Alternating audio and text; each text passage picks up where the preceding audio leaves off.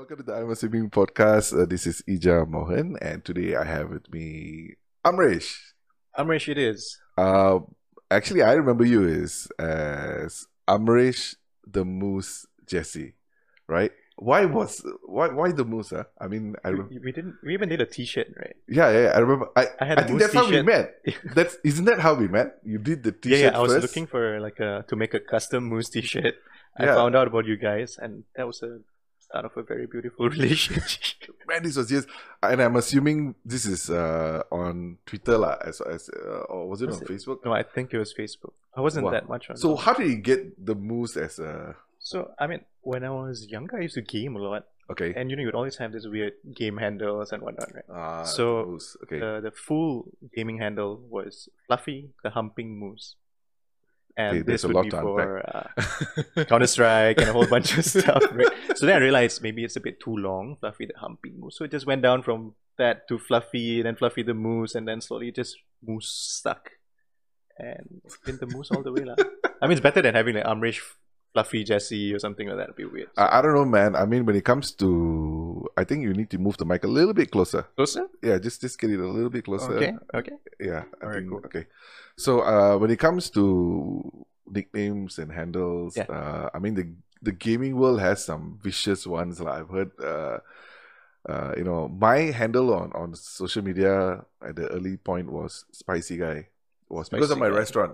Oh, I ran a I'm restaurant sure, called I'm sure. Spicy Corner. No, seriously. There's a play there. I did not get that right. I ran a restaurant called Spicy Corner, and I thought, okay lah, the social media presence, Spicy Guy lah, relating me to the restaurant. And it's only after a little bit, people started pointing out that there's a little bit of a pervertish innuendo to this lah. And I was like, what do you mean? Like, Spicy Guy. Like, I'm like, what are you talking about? It's a restaurant, Spicy Corner. And then I realized I'm an idiot. And it actually comes across as very, very perverty and your typical... No, it's more like a stud-like kind of, announcement. Like, if somebody calls themselves spicy, they're probably not a stud, lah, bro. Okay. So back then when we met, I believe, right? And you were on the score? On this magazine, or you yes, just started? So the score would have been my second job as a writer at the score. What was your first? Human. Oh, you meant before the score? Yes. And you met Richard So okay. at Newman? No. Richard goes. Okay, I met Richard the first time.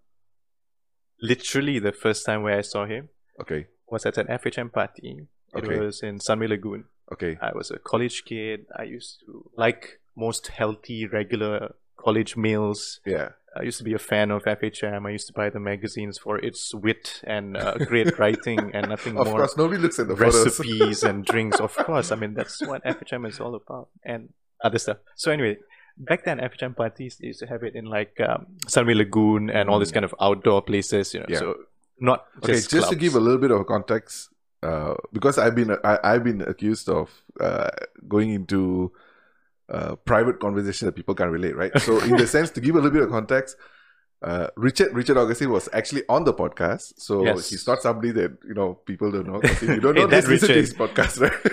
So Richard- we're talking about that Richard. Okay, Yes. just to give that context, yeah. Sure. So that Richard who you interviewed is someone who's been in the media industry for the longest time, right? Right. So when I went for this FHM party, I remember he had this T-shirt that said "F fear, drink beer." Okay. That famous Stone Cold Steve Austin quote. He's a huge wrestling fan, Okay, and he was the editor of FHM. And Okay. I remember staring at him like one of those common people queuing up to go in for the party. okay. And I saw him walking in, just because he's the editor of VIP, I just walk in there like a baller with his T-shirt. I was like, that's the editor of FHM. Look at his T-shirt. It's Greatest so job damn in the cool, world. man. I was like, man, one day, So I saw him, went for the party. And when I started doing my internship, Okay. and I was looking for a place to intern at, I was actually studying public relations, believe it or not. So Okay. at that point, I still had no idea what I wanted to do. Okay. So PR, forgive my ignorance. So does PR have a big writing component to it? It does, but it's very confined by what purpose it's supposed to serve and for whom. Okay. Does it fall under the umbrella of mass comm or? Yes, it does. So Okay. I studied mass comm, Okay. my diploma, and Okay. that's after like a certain semester you can choose what you want to major in, Okay. whether it was PR, advertising, or journalism. Oh, so journalism also falls under mass comm. Yes, That's a pretty broad. it was, which was the whole appeal of it to me, because after school I had no idea what I wanted to do. Okay. Like most people, lost, and I thought, okay, science pertanian. Although I was So your family didn't pressure you into no, any fortunately direction? they did not. Okay. The conventional Bai thing would be either engineer I don't or think of you as a doctor Bai, or by the way. lawyer. Thanks for putting that in my head. Amresh Singh. Okay, don't forget that. I don't know you as the Moose, bro. Okay, But- I did not know. Amresh Jessy, is it? Yes. Oh wow, now I know. But- Okay. No, Okay, seriously. but yes, Seriously. So, fortunately, I was never pressured to go down that Okay, path of the okay. holy trinity of careers for Punjabi. Okay. Okay. But yeah, my dad is an English teacher. Okay. So I think that was part of the reason why he was very open to the idea of me taking something like mass comm. Okay. I grew up in a household full of books and reading, and he was an English teacher. So that was something that I felt, hey, okay, I enjoyed writing. I enjoyed Okay. writing. You can study this. Okay, that seems pretty easy. Let's just And you and having a father who's an English teacher or having a parent who's a English teacher, does that mean that dinner table you say the wrong grammatical error, you get corrected? Yeah. Or It did happen. Of course, Okay. he would correct me, Okay. at times and whatnot. But I would also go to him with questions. I remember reading. Do you remember Singapore True Ghost Stories? Was that yeah, book, yeah, right? dude, that was big, right? It was huge. I don't know So whether it still is. I'm talking about it as a past tense. I have no idea. I know but- even those books were like super popular. Nice, yeah. Okay. So I used to read those, but at a young-ish age, I remember asking my dad. I was reading a story, and it was the first time I read the word bikini. And I went to my dad. So every time, usually, any word, I'll Yeah. just ask him. This one, you could see his face change a little bit. He was like, I don't know, what are you reading? And I think this book is for older teenagers, and you gotta stop. So did he give you the definition of a bikini? Yeah, he just said it was something females wear when they go to the beach. Yeah, I Kept would it at that imagine line. swimsuit will be a easy discarding of that conversation. But to address, because there were a lot of English books, like he would just give me this. He would teach English, but of course for maybe like secondary school, maybe higher grades than I was. But Okay. the books would be just there, and Okay. I would just attempt to just go and See, one of the assumptions that I have, right, is I think I speak English reasonably well, right? And I realized that, I'm not a writer, not a journalist, nothing like that. But even when I'm like, doing at work, sending out emails, or when my staff is sending me emails and all that, I realize I'm a bit of a grammar Nazi, right? And I correct them when, if I can. Never over email, as usually in person. Over email, you're just taking it too far, right? But usually if it's presentations and all that, right? So the question I've always asked myself is, why aren't other people just as, OCD as I am, right? And so my assumption is, and I am making an assumption, my assumption is that having your dad kind of reminding you and correcting you, right? Does that now instill that when you in the working world, so do you naturally always kind of like edit yourself or? it is my job to edit other No, people's yeah, I mean, yeah, but not everybody is built that way, right? My wife's an accountant, but she has an eye for, when her Yeah. staff sends her stuff to review, she looks at the grammar and all that. So the question I keep asking myself is, why do some people seem to be grammar Nazis or just very anal about this? And for some, they just don't care, it just flies over them. Is it, do you have any kind of insight into? I think it basically is if you read enough, you understand the structure and how certain sentences are supposed to be, and then when something sounds a little bit different, whether you know or not what it is or what it's called, Okay. you know there's something wrong, and then you just identify it and change it to what you're more familiar with. The thing that I'm very guilty of, right, is again, I feel like I have a good command of English and all that. I feel like I can write and speak well. But if you start asking me about stuff like what's an adjective, pronoun, and I know. whatever it is, right, I'm like, and I realized that dude, I don't know. I cannot define it. I'm sure if I read it, I might recall.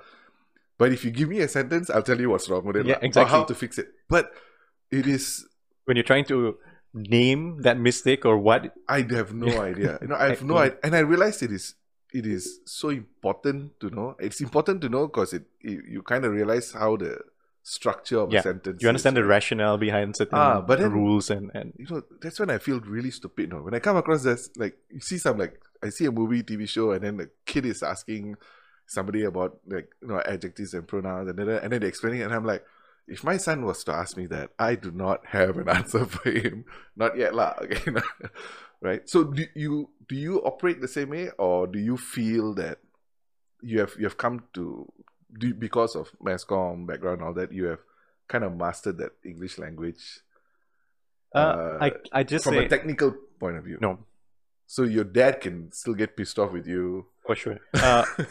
Like because I'm like you, where I can't necessarily know the right thing of what you're doing wrong, but I can tell you if it's wrong now. No, Because I feel you don't need to know those things, the technicality of it, to be a Right. good writer. yeah. Because you need to first find your voice, Mm, and that should be what carries it, your tone and whatnot. So for me, like I grew up reading a lot of satire and humor and joke books, okay. Okay. and that is now naturally something I incorporate into whatever that I write. Okay. Which is part of the appeal of FHM, because honestly, their writing had a lot of wit and humor, and yeah, these yeah. people from the UK, they're great writers, right? So you're Yeah. getting all these British people writing humor, in article form The and dry whatnot. wit, the infamous Yes. dry wit. Yes, so you see it presented as maybe on the big screen or whatnot. Yeah. I like it being presented in words, and I appreciate the craft of them putting it together and the references when you get it and whatnot. So I had enjoyed that about FHM. It felt like the only place where I could write as myself. Growing up, I used to randomly scribble jokes here and there. I was the only child, Okay. bored as hell, Okay. no computers and all those kind of things, right? So, and growing up with all your Enid Blytons and Hardy Boys and Nancy Drews, and I spent a lot of time in libraries. Okay. Not because I was studying or I was smart. No, I just liked reading books, like just going borrowing and whatnot, Okay. and find, even when I moved around a lot. Okay. To the point where I even sort of went to a mobile library my first time in my life, which is just a moving van that used to go around Yeah. neighborhoods and houses and whatnot, and you think could I just go and remember. pick whatever you books you want, and then Okay. when they come back the next week, you return it and whatnot. Wow. So you just pick up from all this and slowly started appreciating more satire, and I remember I had those compilation of jokes and all those kind of No, things. I remember forcing my parents to buy this book where it's like 1001 jokes, and now I think about it, it's just so stupid, but I devoured, and I will be angry like, oh, this page, some jokes not funny, right? And then you look for those And then you would jokes. start like telling those jokes, next at family Trying- function or trying something. to- I remember this one joke. No, actually, you do have a point in the sense that I think if I was trying to reflect on myself, right, a lot of those things that I didn't study but I enjoy reading, like I read a lot of magazines, like especially like when it comes to automotive, anything car related, I Right. read a lot of those, right? So I realized that like it is that kind of vocabulary is in my subconscious, right? So now when I speak or when I write, it kind of just flows, and then Like second nature. yeah. So if something's off, my point of reference is always all these things that I've read before, and because I used to enjoy reading all this literally stupid jokes and dumb puns, right? I realize even on my day to day with my wife, if you're talking to my wife, she can tell you the amount of times I annoy her on an hourly basis, right? And I realize that sometimes it's just this doing the stupid jokes, saying the stupid things that I've read on all these books, it kind of ingrains into your psyche, Yeah, so to yeah. speak, right?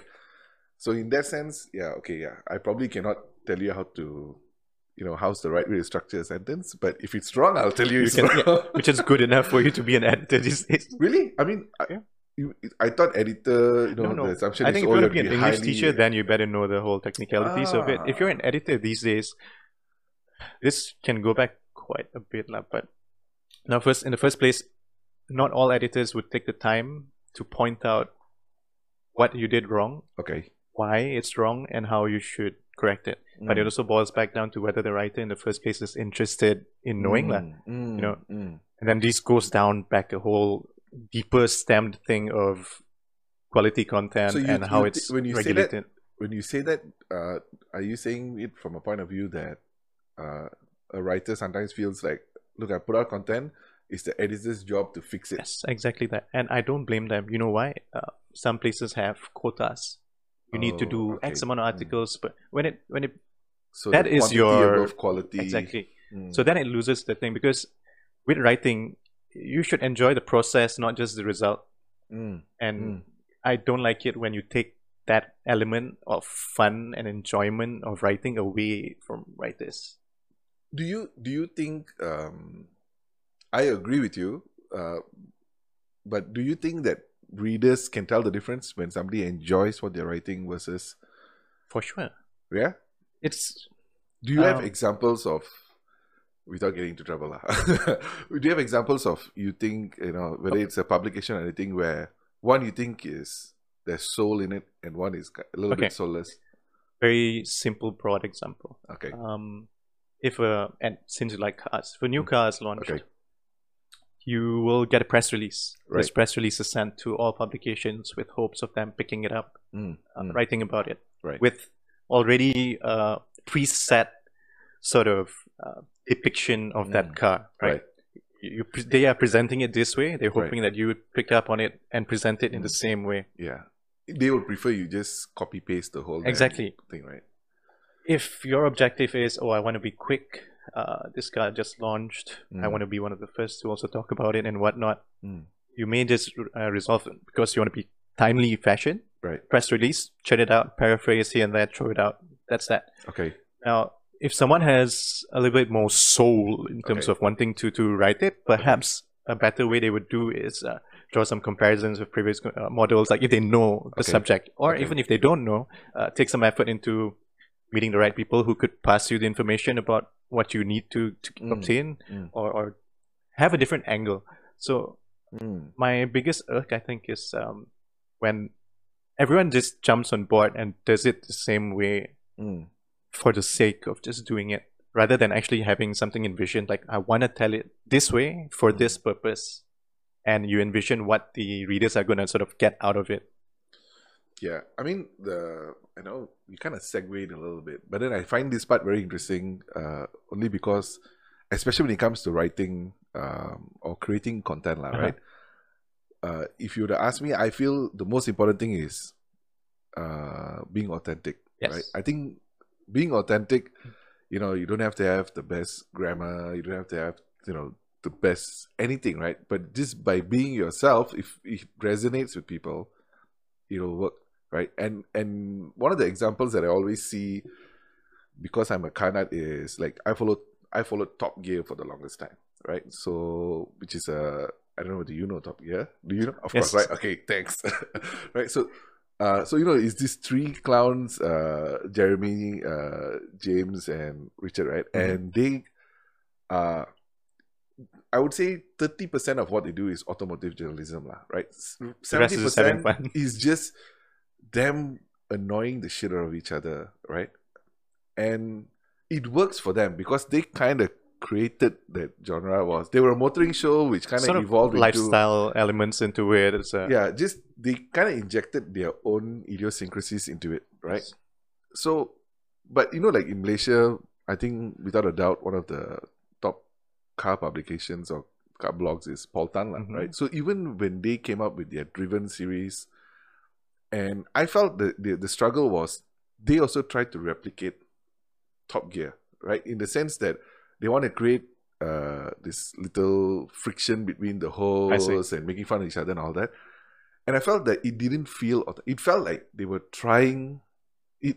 No, I think Malaysians, we are nice people. So if we work together, we very hard for us to flip on each other. I think by default, we are nicer people, right? Whereas, the Brits, they fib on each other a lot. They rip on each other a lot. It's just how they are, right? So trying to replicate that here, may not just work, right? I felt like it was very artificial, right? So in the sense that, we see something that works, and then we try to replicate it. There with a different audience, which is a target demographic, different culture. No, actually, it's it's not even the audience, right? Because the Top Gear has, I think it's one of the top rated shows globally, Worldwide, right? yeah. So I think the audience is not just the Brits, but the thing is, the hosts, this is who they are. They're authentic, right? So they are just idiots who like to do stupid Yeah, things. they're not right? putting up a front or faking it Yeah, or anything. I'm sure it's scripted and all that, but you believe that this is what they Who they are, are, that's how you they are, know. right? But it doesn't necessarily apply to everyone, right? And even when Top Gear, when these guys went out and started the what do you call it, the Grand Tour, they started their own on Yeah. Amazon. I feel it doesn't feel the same because they're trying to replicate. They are also the same guys are trying to replicate what they did with Top Gear, with the Grand Tour, and it's not working because instead of starting something totally new, they're kind of doing like a spin-off, right? So I don't know, man. I mean, I think authenticity is it. I really resonate for people who are truly original. For me, that's like It should be that way because that's how you stand out, like especially in terms of your writing, which I mentioned, like in terms of how style or in terms of certain what things you incorporate into your writing. When people read certain articles like Anthony Bourdain, when you read his books, you read it in his voice. He is narrating those words. He says things in that way. The kind of references, pop culture references he makes to, like, your Pulp Fictions and the old school movies and all that. That's him. That is his soul. And when he writes it, you read it and you envision it. And that's what I feel is very interesting about writing. You shouldn't try to replicate, like you said, because people enjoy you or your writing most when they're hearing it from you as you just spit it out as you would. We were talking about this before, and ironically, if I can say ironically, the industry doesn't seem to appreciate authentic content. Why do you think that's the case? If I'm making an assumption, which I'm very good at, I feel that most often than not, is we want to replicate success, right? So we are not looking to create a success, right? We are just right now. It feels that we're trying to replicate a success. So if I was talking to Fat Fabes, right, the other day, right? So he was saying that when he and Rina Omar came on TV, that was the first time the not typical host-looking people and talking on TV without an accent, talking like Malaysians, just being themselves, right? So you're saying before them, this kind of show never existed in Malaysia, right? So they were the risk. But now, a lot of people are trying to replicate that. Like, just be Malaysian, be yourself, right? Yeah. So in that sense, most of the time, we are just trying to replicate what's been proven to be successful. And if that's the case, more often than not, it's not authentic. And you are also then chasing something that is already established and has, already... You're chasing, like, it's constantly going to be in the chasing game. Yeah. I don't think that, especially when it comes to creatives and whatnot, be it music, movies, film, TV, writing, whatnot, don't be afraid to set the trend. Like, do something different. And if others want to replicate, take that as something that's of a, No, I mean, I think that is what is most painful for me to hear, even when I talk to people like you and all, right? The fact that our industrial mega media machine does not appreciate, authentic, or does not give authentic content a chance. Exactly. That is it. To kind because of when it succeeds, they they'll be full on, that is, we should have done this a long time ago. This was a great idea. Yeah. But there's no, okay. For me, I'm not a business person at all, which has worked to my disadvantage, obviously. Okay. Do you think editors need to be business people? I feel Richard is a great example of how he can balance both the passion and skills of writing, and also managing the business side of it. Okay. Still something that I'm definitely working on or having to learn. But it was the biggest issue because I was full on content. I believe in this. From a content publication point of view, an editor is at the top of the food chain. It depends. Because depending on how big your editorial team is, you may have multiple layers of editors. For example, a managing editor, a sub-editor, deputy editor. So if just say at the top is the managing editor, right? So they are also responsible for looking at the commercial side, advertising, cost. Yes. So for the most part, you would have your sales team, you would have marketing, Okay. Okay. Which all answer to the editor as well. Yes. Oh wow. But no, that depends, right? So it depends on how big of a publishing company it is and whatnot. Okay. So who you answer to. For the most part, maybe editors have just a call of what content is put into it. And then depending on how willing they are to put on the black belt and start fighting for maybe like, okay, this client is not suitable for our brand, or this is something that we don't want to do. Because often the dilemma is this, right? Okay, someone wants to come in with money. Okay. Are we willing to go down to their terms? Are they coming in on our terms? Where do we draw the line? Where is there a balance of, how do we not bastardize our content at the cost of, say, getting money and so that's constantly the issue here. And if someone can sort of balance it out, like, okay, hey, you come, we understand your needs as a client, what you want, what you want to push, but this is our audience. We know our audience. We know what resonates with them. We know what they are coming to us for. And if we suddenly change this abruptly, it will go noticed. They think that it's okay. Just because readers should be prioritized, not really. No, I actually, me being an idiot and not knowing how the industry works, I actually felt there would have been a separation between the editorial / creative side versus the commercial side. Yeah, it should be. It should not be influenced. But you're saying if your organization is not big enough and if the same person is looking at both sides, then I imagine a case where an editor might push back on a story just because it might not serve the commercial needs of the magazine or whatnot. Oh, that sucks, man. But that's usually the norm. Yeah. So wow. Because you're asking, sometimes they don't give the time for certain things to massage and ideate and So for example, if you're starting a brand from scratch, and you come in and you want to sort of be the same or do the same thing that 5 other brands who have been doing it for maybe 5 years already prior to you are already doing it. So they've got their fan base, they've got their voice, they know that this is my thing, this is my type of content, this is the format of how my content is presented, and I've nailed it. Like, I've done it long enough, and I did it at a time where there were not enough people doing it. So it's my territory. But that is looked as, that's successful. That is a success case. Right. Look at maybe whatever numbers they're bringing in, be it revenue, reach, or whatnot. We should be that. That's a pressure that's put on us. We should replicate that because that is success. There's if you don't give a chance for something else to succeed, and you only look at that's successful, there's the only formula for it to succeed, then they replicate. And then chances are, if you replicate, you're just going to be another one in this game, all struggling to stand out by producing the same type of content or the same type of... So don't you think that at the beginning at least, like having a market differentiation is super important as opposed to trying to be more like the... More effort should be put into like international brands like FHM and all that. Before the brand even starts, there's a brand book, a guidebook, everything about the brand. What is FHM? Who do we represent? Who do we speak to? What voice do we use? What is the purpose? So for FHM, it was simple. We are lads mag, and we're never exclusive. We're always inclusive. That means when guys pick up a copy of FHM, they're looking at things they can afford to buy. They're looking at events they can go to. They're looking at girls next door. It's all this obtainable, achievable things. Compared to, so that's their thing.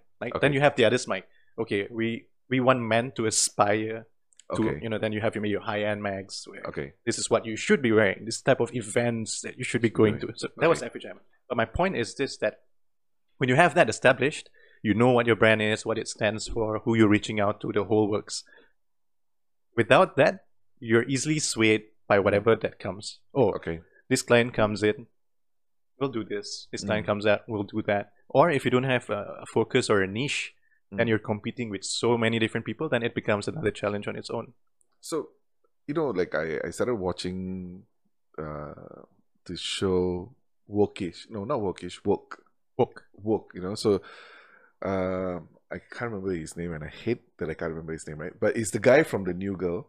His name is Winston Bishop. In New Girl, I know his character's name, Right.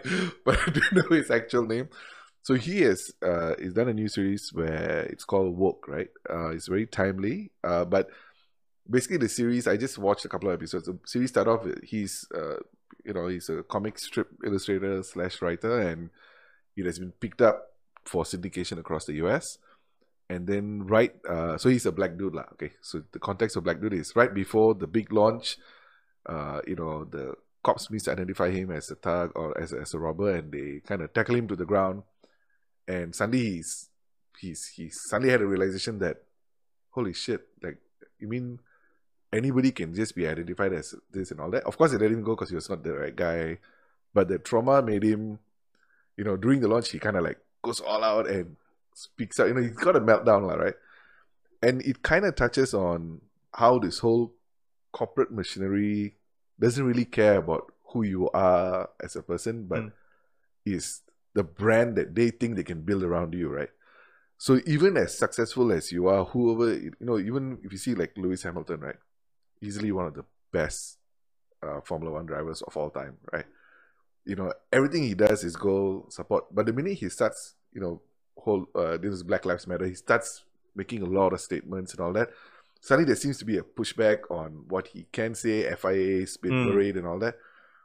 I mean, I think his team is supportive. Like the teams have got his back, but I don't think the whole F1 machinery was supportive of, hey, you're rocking the boat a bit too much, right?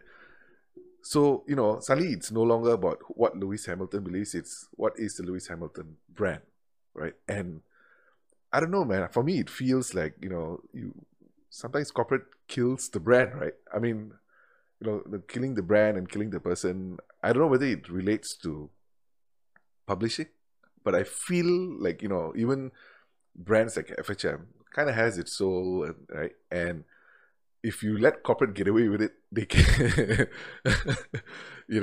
And how do you, you have now been, let's count the amount of publications that you have kind of headed, right? So you started off with New Men. Started off with New Men, yes. That one was with Richard. No, that was... yeah. So last time, Okay. you know MediaCorp in Singapore? Yeah. So MediaCorp Singapore had an office here. Okay. In near MCorp Mall. So Yayasan Selangor, if I'm not mistaken. Okay. And I did my internship there. Okay. So I was legit lah. I did my internship in FHM. In college I was like, yeah, where do you intern? FHM. But that was where I met Richard lah. Okay. And he was the editor at that time. And unfortunately, although I wanted to really intern under FHM, when I joined, they gave me the typical internship task of cleaning storerooms and photocopying and filling Excel sheets and whatnot. But because I got to clean the storeroom, that's where they kept all their international issues. So they have a repository of every issue. Yeah, because back then, you would get from India, Australia, Singapore, wherever, Russia, Holland, Germany. It gets sent to everyone. Taiwan, Japan, sent. Whoa. And we had a storeroom full of it. Okay. And I was this little intern tasked to go and... so this little intern would walk in with a bag. Every page as you. With a huge bag, an empty bag, and leave with a very heavy, huge bag. Okay. But that was where I met Richard. He was there. Okay, just a quick question there, right? So of all those different FHM editions from all those different... Which was the most different, or were they all very consistent? No, I feel like... Very different. Like, Taiwan was very fashiony. Okay. They had a lot of shoots and it was thick. Thailand, Philippines, thick as well. Okay. Singapore is very Malaysian-like. Okay. UK had the best content, like content, articles and features, and that was very nice. How about Japan? How the... Didn't understand shit. I have this weird thing that, Japan, there must be some weird stuff there, man. Japan is like, just weird on its own with or without FHM. I think FHM would have probably got banned for several reasons, like tentacles on the cover or something. I'm not sure. So that was FHM? Yeah. So I was an intern. Right. Met Richard. Because fanboy am I, right? I saw him with his F beer, all that. I mean, F here, drink beer. I had to go and talk to this legend. So I went and spoke to him. But he was leaving at that point. Okay. He was leaving to Newman. Okay. And after a while, after So I graduated... Newman is something new that he set up, or it was an existing brand? Newman was... He didn't set it up. I think he was there, but like after a while, it was launched. And I graduated. I got in touch with him, hoping that we were still with FHM, saying, "Hey, fresh grad here, ready for action. You remember me and all that?" I was cleaning the storeroom. Remember that guy? And he said, "Oh, I'm with Newman now." I was like, "Ah, crap, what's Newman?" Did some research. So it was Malaysia's version of FHM, or what? Okay. That was the idea. Okay. And Richard was there. Okay. So I said, "Okay, looking for a job." Met him in the kopitiam, right beside the office. And 15 minutes we were talking. He said, "Okay, good. Come on, you join." So I joined as a junior writer. Okay. And how big was the team at that point? It was nice. That was my first exposure into like a proper editorial team. Okay. So there was an art director. Wow. Okay. So Richard was so good at photo shoots. Okay. He did some massive photo shoots for like brands like Nike and a few other things. Okay. So this one, Newman was under MediaCorp? No. This FHM was under MediaCorp. Okay. Yeah. Newman This was called Innovative Media. Okay. They had magazines like Caliber, Golf. Okay. Okay. Few other titles. All right. A few home magazines. And so do you think art director? Art director, deputy editor, several writers. Oh wow. Okay. Was designer. it shared with other publications under the No. group? It was exclusively for Newman. So that was great. Wow. Like a full-fledged team when those still existed. Yeah. So I learned a great deal from Richard at Newman, from all the different people, photo shoots, how it all works and whatnot. And I had a to-do list. Okay. Now I joined just for Newman. Okay. Junior writer coming in, first job, I guess you get manhandled a little bit. So I was requested to also write for Golf and Caliber. Okay. Okay. One is a high-end lifestyle magazine, Caliber, and Golf is Golf lah, obviously. Okay. I had no idea. I don't know When you Golf. say high-end lifestyle magazine, you're talking about like the equivalent of what? Tatler or... This would be a budget Tatler. Okay, got it. Okay. Because it was thin, it was staple bound. It was something that came along with credit card subscription, if I'm not mistaken. Okay. You get this credit card, every month you get this copy of Caliber. Okay. I'm not even sure whether it's still going on. Okay. So suddenly I was writing about golf, I was writing about few like lifestyle events, restaurant reviews, which is fine because it's my first job and I really just wanted to absorb it all and understand just how diverse the whole job scope was. But Newman was where what I really wanted. It was photo shoots, food reviews, writing really quirky articles about movies, lifestyle. I could incorporate my style of writing into Newman because of Richard. Okay. He had that same style of writing with the FHM background and whatnot. Okay. Funny ass, good writings, features and whatnot. So I enjoyed it. I would used to read that stuff. I learned a lot from the deputy editor.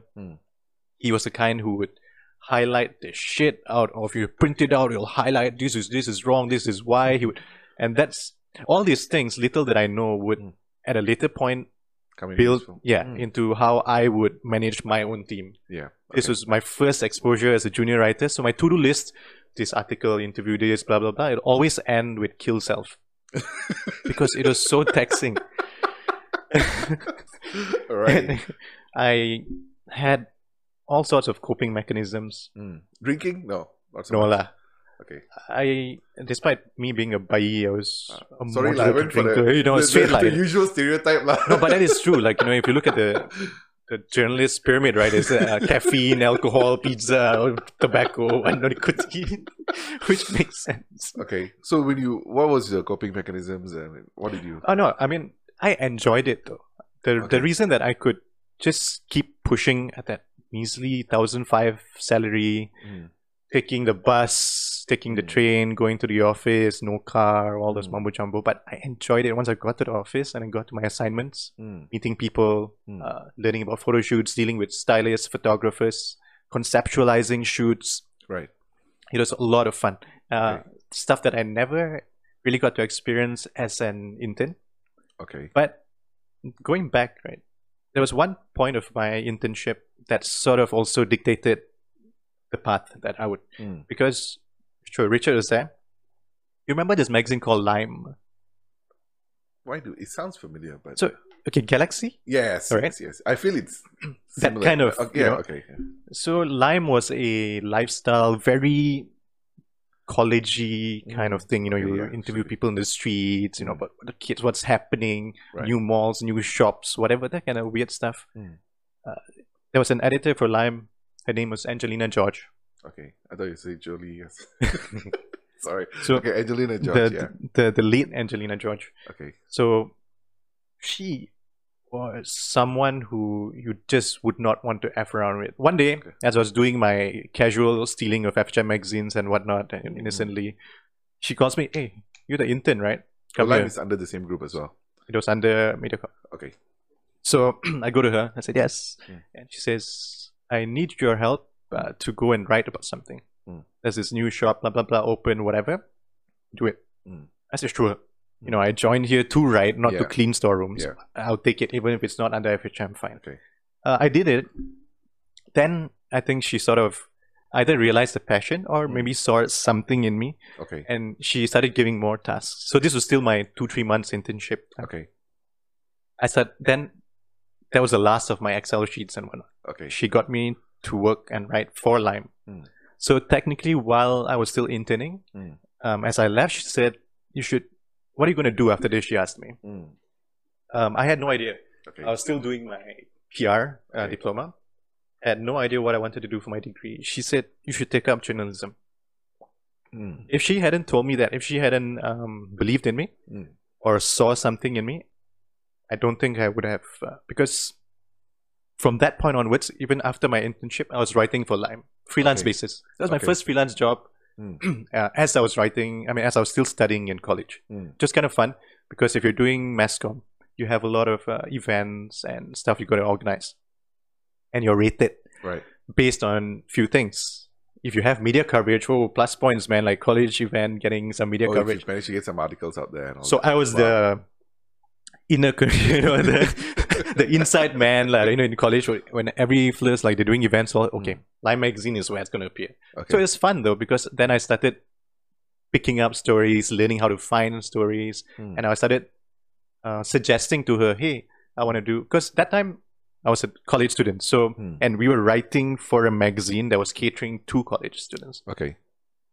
It made sense to assume that things that I was interested in, foosball back then was big, pool, a whole bunch of different things. There's some things that I could dig a little bit more and write about. Cosplaying was a huge thing. Yes, And sir. there was a shop in the Curve. Man, they had board games. They sold interesting like figurines, life-size stars. They used to have events. Okay. When a movie would launch, they would just get all these people to come dressed up in cosplays and whatnot. Wow. So I covered that community. There's this board game community. So it was okay, very yeah. interesting meeting all these different societies and different cliques and different people with different passions and whatnot, and writing about it. And so that was my first. I started writing continuously. And you're getting paid to do these articles. Yeah, here and there, like, you know, Dude. $50 one article. But college, Hey, okay, lah. $50, bro. Come Bro, on. Back that's then, a was a lot of money. Friday, you know, Yeah. 3 for 10. You're sorted, bro. Oh God. Okay. Okay. So, you mentioned that she kind of nudged you towards journalism, right? Yeah, she believed. I think she gave me a chance. Okay. So, And- but this was already when you're doing your PR. You're already doing the. Yeah, but I wasn't enjoying PR at all. Okay, but you I- graduated with that. as Yes, and I did give it a try. Okay. So at a later intern, I did try to intern at a PR firm. Okay. I couldn't. It's writing, yes, Mm. but I think the lack of freedom is what I couldn't really Because relate to. you're a slave to the brand, like, or whatever Yes, your customer and is, right? I believe, no offense to the PR industry or people from PR, but I believe that you cannot spell pretentious without PR. Maybe it's designed like that, Yeah. right? I mean, yeah, and I don't think they'll hear you wrongly, you know. But, So it just, I wanted to write what I wanted to write about. I always had this itch or this hunger to find out things and write about a story that no one knew about. And there was this inquisitive nature that I guess was instilled. So did you keep in touch with Angeline? I mean, after No, she passed away a long time ago. okay, okay, A few years after I was doing my internship, wow, she had a heart attack and Okay. then she passed on. So, but after that, that was what essentially led me to Newman. Okay. You know, I took my degree in journalism, got in touch with Richard, who I met during my internship, my idola of the editorial world. He And never mentioned to me he was FHM editor. oh So, yeah, yeah. I mean, I also didn't ask the question. Okay. That's interesting. Okay, having said that, right? It also sounds like this is something that you really wanted to do, right? Still want to do. Yeah. So in the sense that, when you even as an intern, you knew that's the kind of world you wanted to be in, right? At that point, I really had no idea what the world was. Okay. I wasn't fully exposed to the Malaysian editorial world, or I just knew a select number of magazines and books that I enjoyed. Okay. I started working for those. Okay, but do you think it's not fair to say every. Do you think most people in that world of publication, editorial, and all that, right? Are they there because they want to be there, or are they there because it's a job? It's really hard for me to assume, Okay. but I would hope for something like this, you should be there for the passion. It's not a job that's lucrative in the sense where you're going to earn a lot of money. And now, especially, I feel when most of the writing is just done behind a screen with internet connection, keyboard, and a mouse, it's not really storytelling or story gathering anymore. You're not but enjoying the thrill, like I said, the process of putting a story together. You just want the outcome. Okay, interesting. So that kind of led you from Newman. So Newman, that was the score. So the score Newman, was Newman was about a year and a half. Okay. And then Richard was going to leave. I was like, oh shit, why? And then, I understood, like I said, maybe it's difficult. Like I mentioned earlier when we were speaking, that there are challenges when you want to sort of fight for content. Right.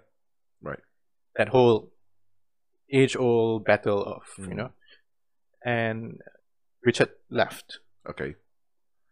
Along with him, a lot of the team were leaving as well. And it made sense because Richard really glued the team together. Okay. So he knew he was going to do something else. Yeah. For everybody to leave with him there. No. I would imagine there's a hope of a paycheck at the end of the month. Like some of them just left AWOL. Like they just disappeared. Really? Yeah. And so, but the good thing was when Richard was going, so he was going to this place called Hot Potato Publishing. Okay. They had magazines like Hello.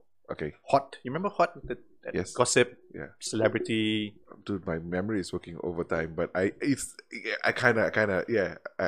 So it was a very small publishing house. Okay. With predominantly celebrity tabloid mags. Okay. I think that Motor Trader was also under them. Okay. And then Richard was hired. And because of his past... Actually, somehow you're telling more of a Richard story than Richard because did. He's been a huge part of the whole journey. I'm just seeing. All the way, yeah. Yeah, okay. Because of his background in men's magazine and all that, they got him to start a men's magazine as well. Wow, okay. A full-fledged local one. But it was different. Most of your men's magazines were, thick and whatnot. This was a staple-bound. Right. Yeah, obviously, Yeah, I remember the score, yeah. And that was the score. Yeah. So he said, would you like to be a part of starting this up? Okay. I think I was 22, something like that. And I thought it'll be very interesting to learn, how a magazine gets built from scratch. Right. From the conceptualizing to the segmentizing and how you're going to get it. It was something I never knew, never learned. And learning it from Richard. Why the hell not, obviously. And I was honored that he sort of entrusted me to be part of that journey. And that's when I joined him at the score. Man. And then you score, and then after the score, you moved on to FHM? No. Yes. So I was with the score for about a year and a half. Richard once again left me. And at this point, I was questioning whether it was how I smelled. But he just seemed to keep running away from me. And I would just follow. But then I took over as editor of Score. Okay. Then I realized why he ran away. Because Richard always shielded us from all the bullshit and drama. That he just said, you all do your thing. Right? Yeah. Don't have to worry about the management madness. But Right. when I came to a point where I had to be involved in those things, then it hit me. It was a huge learning curve, of course. And I would consult him. Okay. How this, that, like, what the hell, this went down? Like, why you left me with this shit? Like, damn you. Just ciao. But it was interesting. I was more hands-on with the designers, the sales team, and hiring and grooming writers. Wow. You were still quite young, right? I mean, yeah. Is that the this norm? Was maybe? I mean, is that norm for that to be like young editors? No, I was shit scared, man. Okay. I always question myself, like whether I am able to do. I want to. I know that, but I always overthink things. Do you think it is? So here's a funny thing, right? Like, do you think it is something that people? It is something that you will start feeling for yourself, or is it something that people would have to tell you externally, in the sense of you having the knowing that you are, you know what you're doing, and to kind of trust what you're doing? For me, so you're asking how we know whether what we're doing is.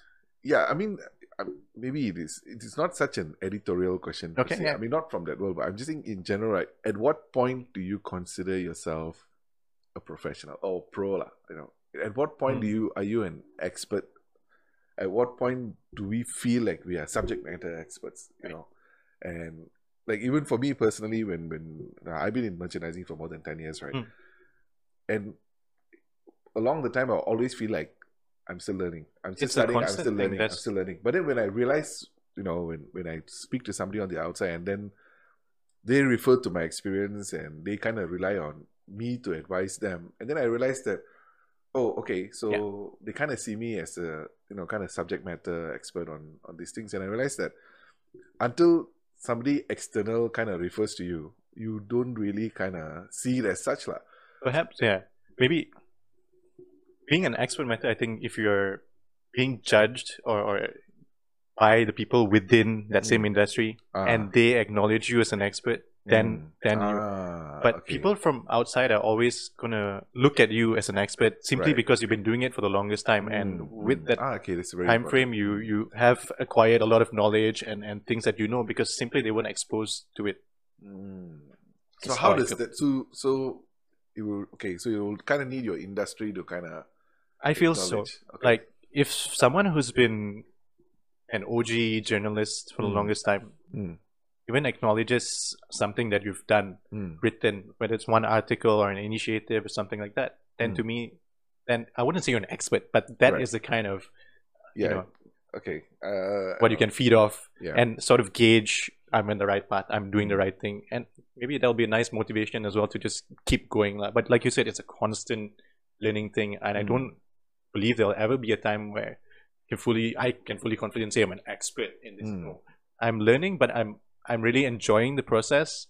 Yeah, and I mean, it's I'm not trying to feed the ego in any way, right? But I think, even when you think about our daily lives, right? We always think, like now with the COVID and Corona and all that, our health minister, Dr. Isham, he's the expert when it comes to this. Right? So we you go through life assigning, these people are good at what they do, these people are good at what they do, right?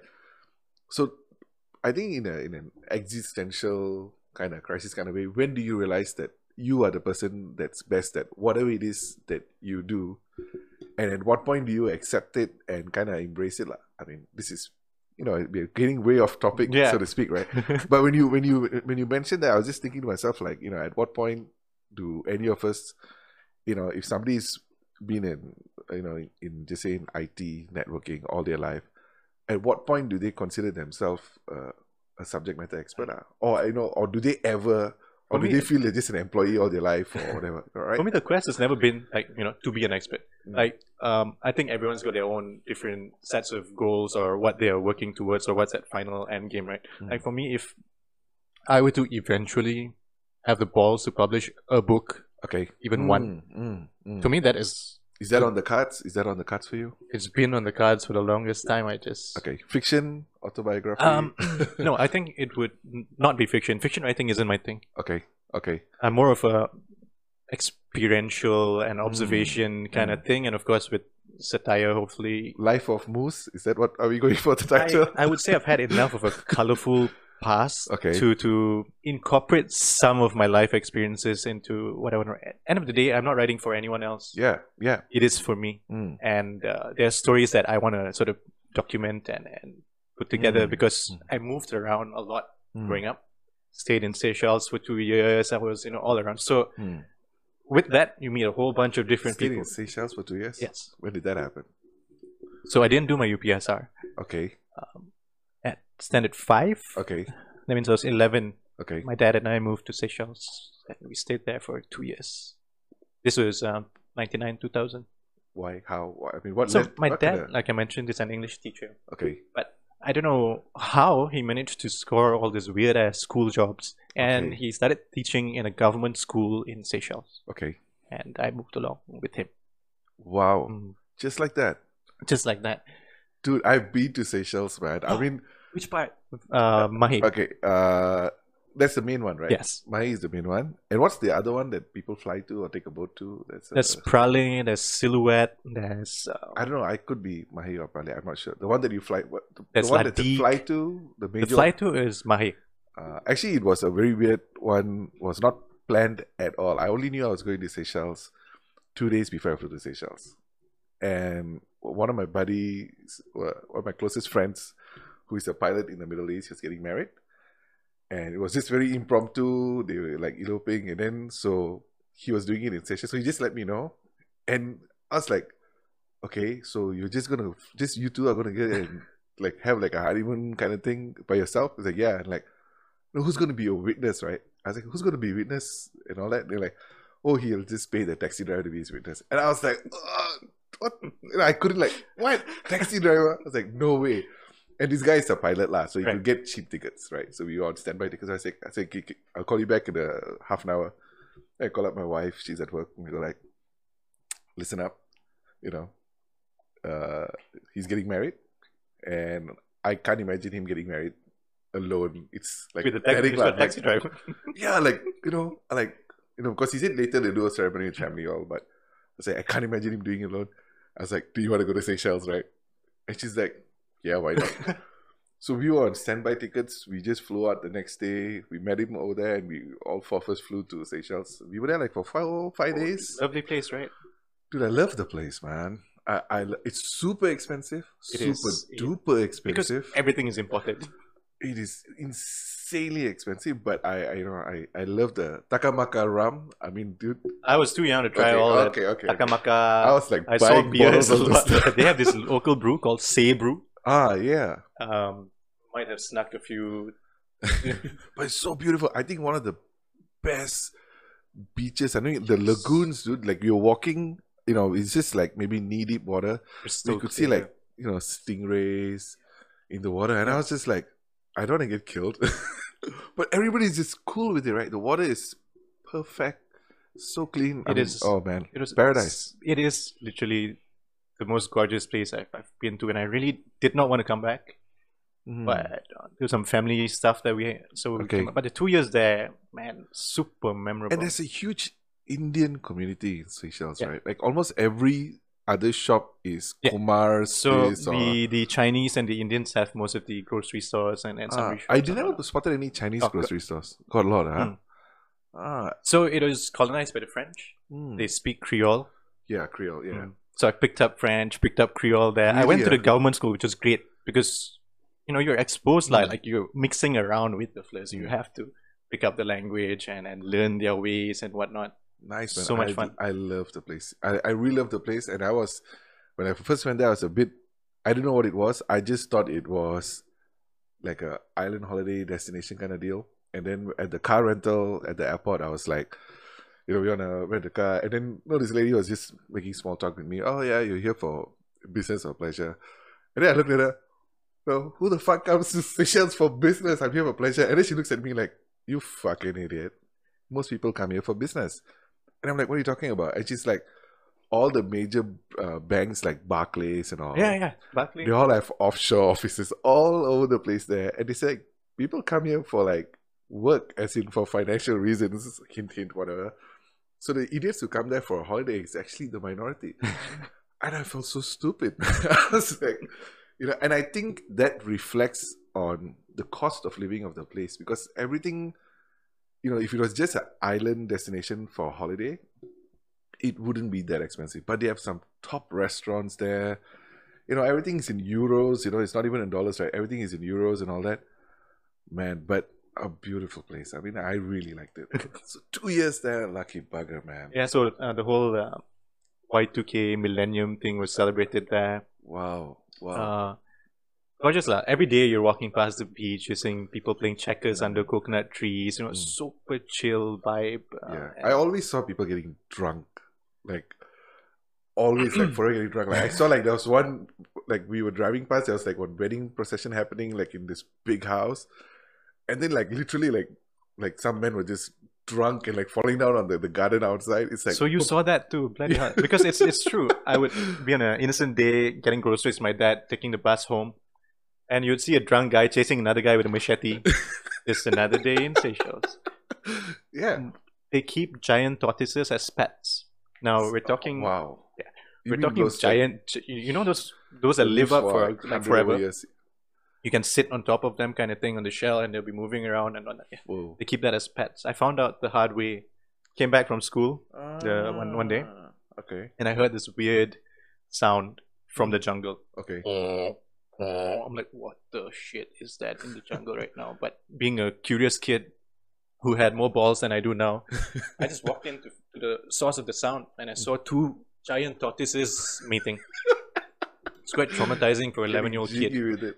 No, actually, now that you mention it, one of the restaurants had like a pet. I suppose it's a pet, because it was like a big enclosure, and they had like this huge tortoises there, and then we went and saw.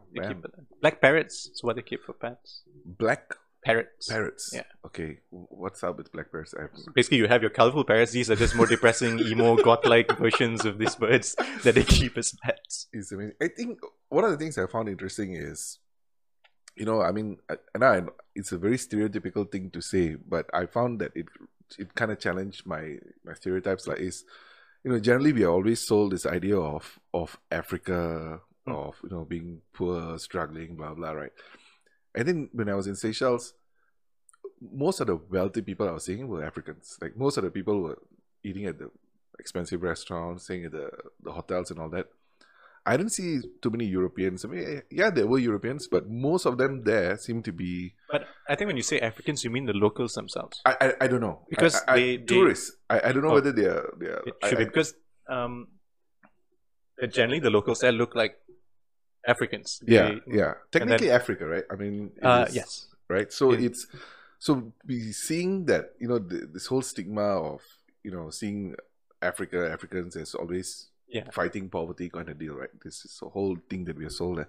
And then to go there and see that, the money, the wealth, being spent there, and realize that, man, we need to travel more. We need to get out more, see more, understand more. Because, the average Malaysian's stereotype of Africans is so bad. I mean, we are especially, I think, very bad. Right? But it's just not true. I was lucky enough to go to a college where some of my friends were Africans. Of course, these guys were like ambassador kids and all that. So I was like, whoa, shit, this guy's a big deal, right? So I don't have that stereotype of, but man, going there kind of, woohoo, I can move there. I can imagine moving there. I remember nasi goreng costs like 30 euros. Oh, no. Yeah, but no, it was literally like we don't have those in Malaysia anymore. Those roadside stalls, right? Literally, those roadside stalls going to fall off the cliff kind of deal. Nasi goreng, fried rice, 25 euros. So, yeah, when I say expensive, I was like, every time I ate, I was like, man, it's like going to the Hilton, right? Every roadside meal. But yeah, interesting. So 2 years there. So you were saying you never did UPSR? I know. So when I came back, my BM was so bad. So when you came back, how do you just went back to college, or? No, I came back when I was 14, so Form 2 in Penang. Oh. So from 2 till Form 5, I was in Penang. And then that's when You're a Penang boy? Penang boy, yeah. But I born in Penang. Okay. But I wouldn't state that probably lived here in KL more than I have in Penang. Richard also Penang boy, right? Yes. There's many similarities. Like I see these parallels. Okay. Wow. Okay. So I know there's a massive Seychelles anyway. Shout out. We just took a detour to Seychelles. No, man. And I remember, right. And why I say it's expensive is it is known that it's expensive.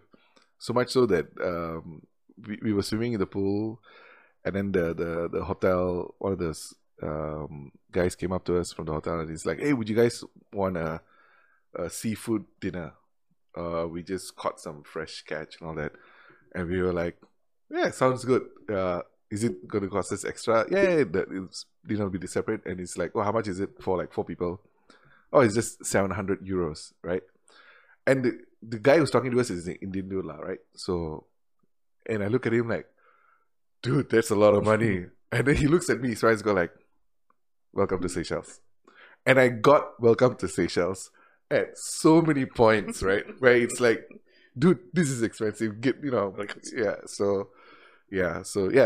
Seychelles. I will definitely want to go back there. Whatever I said, I definitely want to go back there. Gorgeous place. And okay, so coming back to given all your travels, so to speak, right? Are you working on the book? Or there were several attempts. Okay. It's being worked on in parts. Okay. As I recall an interesting chapter. Okay. I would just work on that, and then. So do you have like clippings or writings of stuff that do you have it saved, or it's just like in your mind right now? No, I do have it written a little bit, Okay. and but more than that, I do have a lot of random books and notebooks, which is random phrases and quotes and words and stuff that I keep all my diaries for the last 10 years, and I flip through them, right? If I ever become a millionaire or a billionaire, you can use this as a manual. But it is just, my diaries are just my to-do list. Right. Every day, what I want to tackle, it's just a to-do list, right? So, and I'm like looking at it like, why the fuck am I keeping this shit? It's going to serve no purpose, but I can't bring myself to even throw them away. Your history. So look back like, oh shit, I did that. One of these people that I know, it's call him an advisor lah. One thing he said was telling me that to kind of appreciate your life, one of the exercises he asked me to do is look back at your life as long as you can remember, right? So if I'm 35 going on 36, am I 36? I don't know, 36 I guess. So if I'm 36 years old, right, as far as I can remember, maybe 30 years, right? And kind of try and document your life in terms of, any type of milestones, good and bad, right? And he was telling me that most probably you will have to talk to your family, whoever's around, especially your parents for the early days and all that.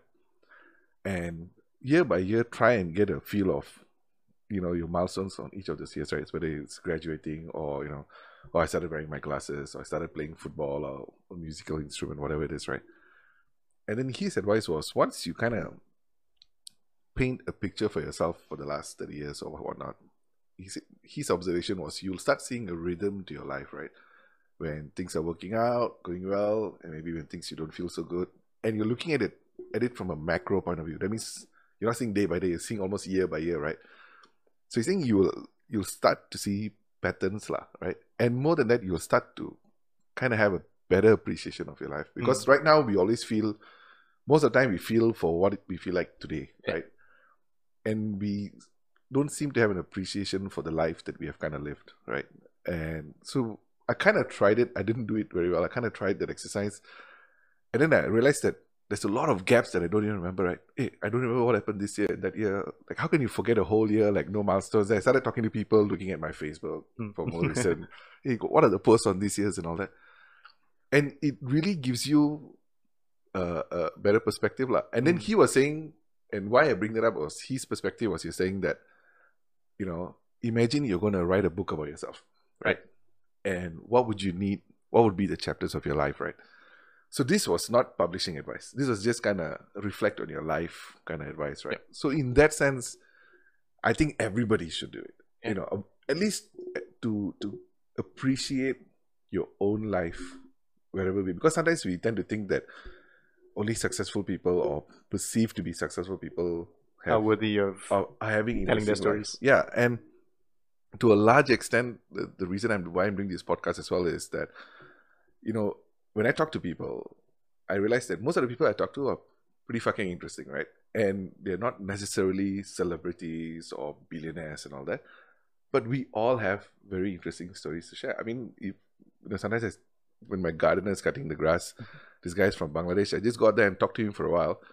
He's got stories to tell. Yeah. And I'm like, whoa, like, no, I did not know that's how the world operates on that side of the world, right? So in the sense that this idea that you must be someone worthy before you can share your story, that kind of broke it for me. So in the sense that, we all have very interesting stories. And it would be nice to have more platforms telling these stories. Oh yeah, man. I mean, but we do, right? I mean, the sense that technically anybody can go onto YouTube and whatnot. As in, we're talking about media publications and all those kind of stuff. Whether it gets wind and whether it grows. But okay, that kind of brings us to, you were saying what you're doing now is not so related to media. Yeah, I would say after. Let's call it a hiatus from. No, it's not a hiatus because I'm still doing what I want to do, but by the side. It's just not a full-time job anymore. Okay. And so it's a funny thing because even when I was talking to Richard as well, he also seems to seems to also be saying that he's uncoupling himself from this idea of being a media publishing person. Of course, he's now like he says he's a content for hire kind of deal. Content slut lah. Yeah, I think you would prefer to say that.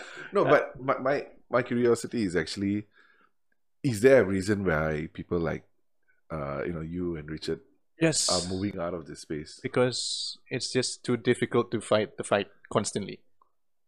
And if I were to ask you the question, if I were to play the devil's advocate and if I was on the big bad corporate side, right? Yep. What interest does it serve me to have creative people like you, Richard, and probably many others leave the industry? How does it serve me, right? It hurts me more than it serves me, right? I don't think they even care. Oh, okay. Really? I mean, I really don't see them thinking like, oh man, we lost a good one. Oh, nah, none of that shit.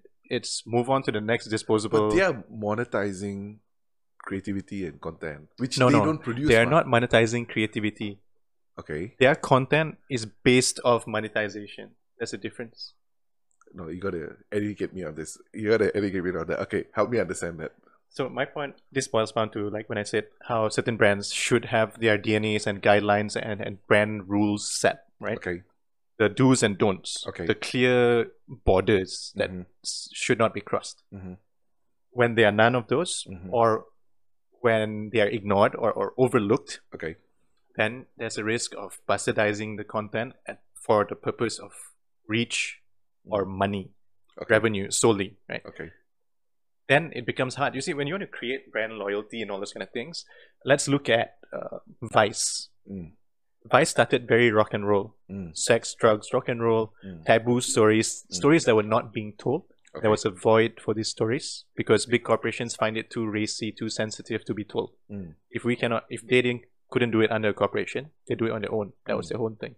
A bunch of people got together, journalists who wanted to tell stories, but these stories were just not acceptable or were not permitted to be told on a majority of platforms. What do? We tell it ourselves. We tell it the way we want to on our platform. Okay. Reach started coming in. These are interesting stories. Right. You don't have to boost. That time we go buy reach and all that kind of stuff. It's pure organic reach. And everyone wanted to be a part of them because through their content, which people really liked reading or enjoyed, through these stories that were not being told enough, came the reach. Through this reach comes money. Just give it time. Okay.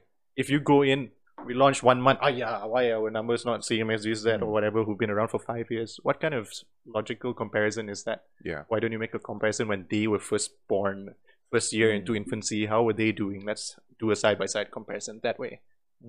But my simplified mind, the way I would imagine is if these executives are working in industries like publishing, right?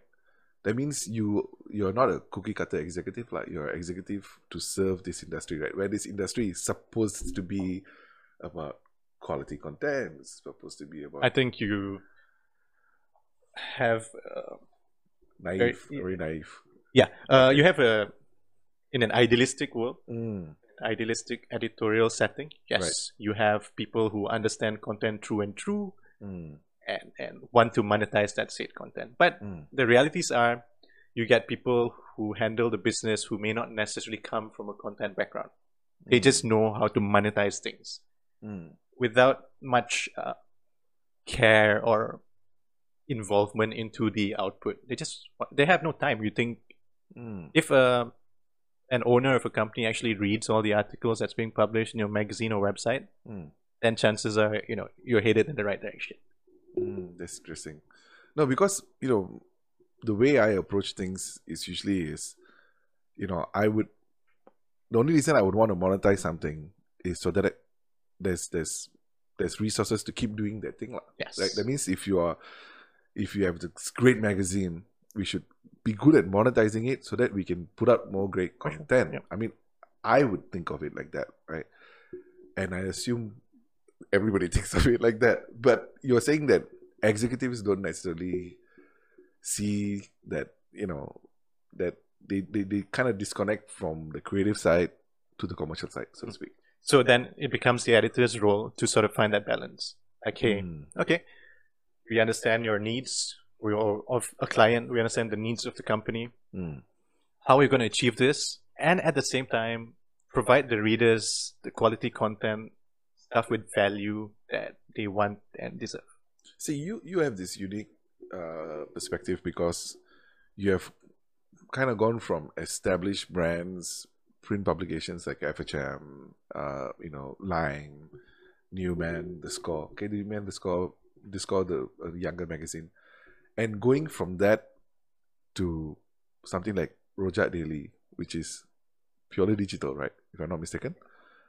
How does it compare in terms of strategies, in terms of how does a purely digital strategy versus a print strategy work?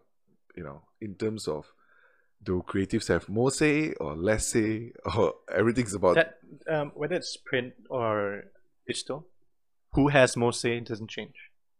Okay. The only thing that changes is how you are presenting your stories. Okay. So if I were to, from an outside looking in, right, what are the markers for print versus digital? Digital, I can imagine it's the clicks, the views. Those would be the markers in terms of what are the eyeballs that we have, right? If it is print, what is it? Is advertising revenue versus circulation, or what? Circulation. So the equivalent of reach, digital reach, would be circulation. Okay. And in Malaysia, what's a good number for now? I have no okay, maybe idea. we Now go back you have 10 like years, maybe you go back 500 circulations, so you celebrate and that's it's sad, right? It's a sad reality. Like I read like Blue Ink is is no more or has shut down, right, or something like Last that. I heard, it was. And so yeah, man. I mean, it's sad that print isn't on the decline. It has gone. died. Okay. Like that phase a few years ago when a whole bunch of local magazines started getting cut off. That was it. That was the whole transition. So now the new digital landscape. When I say new, it's current. The current landscape is fully digital, right? How does it change in terms of from an editorial point of view?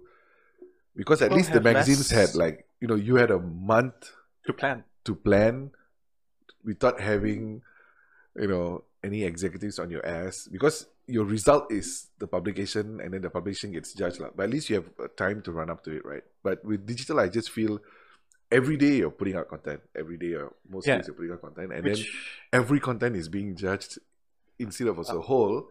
You're looking at every piece of content and suddenly Yes, you're right. There's more scrutiny to each and every piece of content that goes up digitally now. Because everything can be tracked, right? How long are people reading this article for? Are they bouncing after a while? To reach the numbers of clicks. So what do they pressure? What do they care about? I mean, what do the people who make the calls care about? Ultimately is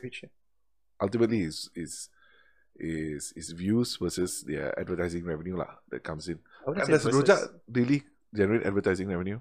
Yeah, so back then in print, you would have your inside back covers, outside back covers, Right. prime locations that, it's like when you pick FHM behind, you have Hennessy. Yeah, That yeah. was the prime spots and whatnot.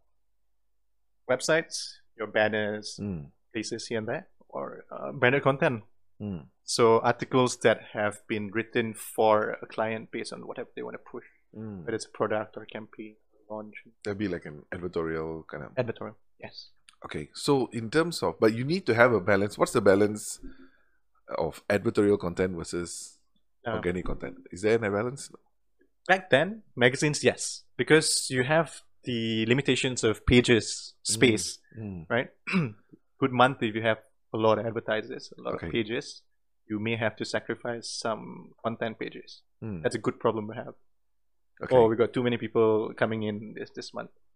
Now, anyone can advertise at any time because space is not an issue online. So the reason I'm asking is even after talking to like Richard and you as well, right? I do get a very grim view of the industry, right? So if I were to, give, you a blank slate, right? Okay. And to kind of, if you were to imagine what your utopia of a media landscape, or at least from a digital publishing point of view, right?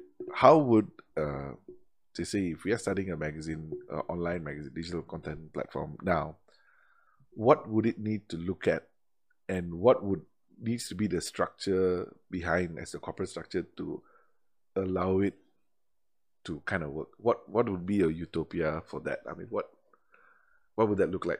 Or you think it's just so like a modern day editorial structure for like a news site or something? Yeah. If you were to do this today and somebody were to park a lot of money with you to get it done, how would you do it? Or what needs to be done? It really, there's no like secret formula. When I will tell you, it just all boils down to it being common sense. For example, guideline, brand book first. What is this brand? Who are you? What is the DNA? What do you stand for? Who is the target audience? Who you're reaching out to? Okay. What is the purpose? Okay. What do you want your readers to get out of it? Are you a niche? Like, are you only focusing on certain things, or is it a wider scope? Because as much as there is joy in writing or covering anything and everything, having such a wide gap in terms of lack of focus will bite you in the ass when it comes to trying to instill brand loyalty and readership. Okay. So have that thing, find your community, your people, speak their language, get the right team members, editorial team members, writers and whatnot who speak their language as well. And I think definitely now you would have to do video content, goes without saying, but which is a good thing. Like, one of the things I enjoyed transitioning from print to digital, when I joined the print industry, it was already in its early stages of digitalization. Okay. Right? So being young-ish and someone who is more savvy, I would use Facebook, I would use all those things. All the magazines that I joined, I would take the initiative to revive its digital presence. Okay. With FHM, I introduced behind-the-scene videos, web-exclusive content.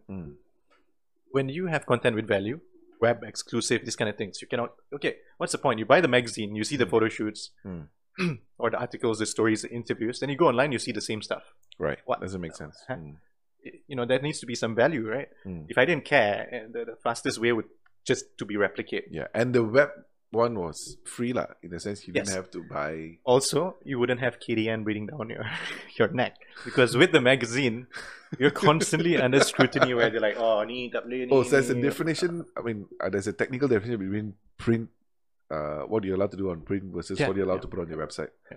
Oh wow, they don't just blanket website also scrutinize. I don't know whether they do now. Okay. But back then, you got away with... Oh man, FHM, that's a lot of room to play. Yeah, but basically what I'm getting at is have an idea of your brand, what it is, who you're representing, who your target is. Would you do a print publication at this point? No. Maybe not monthly for sure. Okay. Now, let's take MCO. Putting MCO aside itself, Malaysians generally don't subscribe to magazines. I think the only thing that describes it is Reader's Digest, probably still going strong till today. Every household somewhere will have. But until all our parents forget to renew their To renew their, subscription. I think lifetime. Yeah.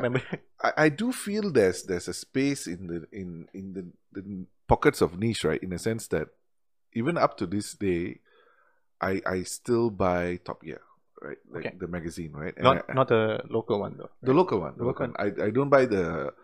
I don't like to buy the international edition only because I feel so disconnected from the content. From the type of cars and whatnot as well. I mean, the type of cars is there, but then the prices are in pounds, and I cry every time I look at it. I'm like, that's not the price we're gonna end up paying.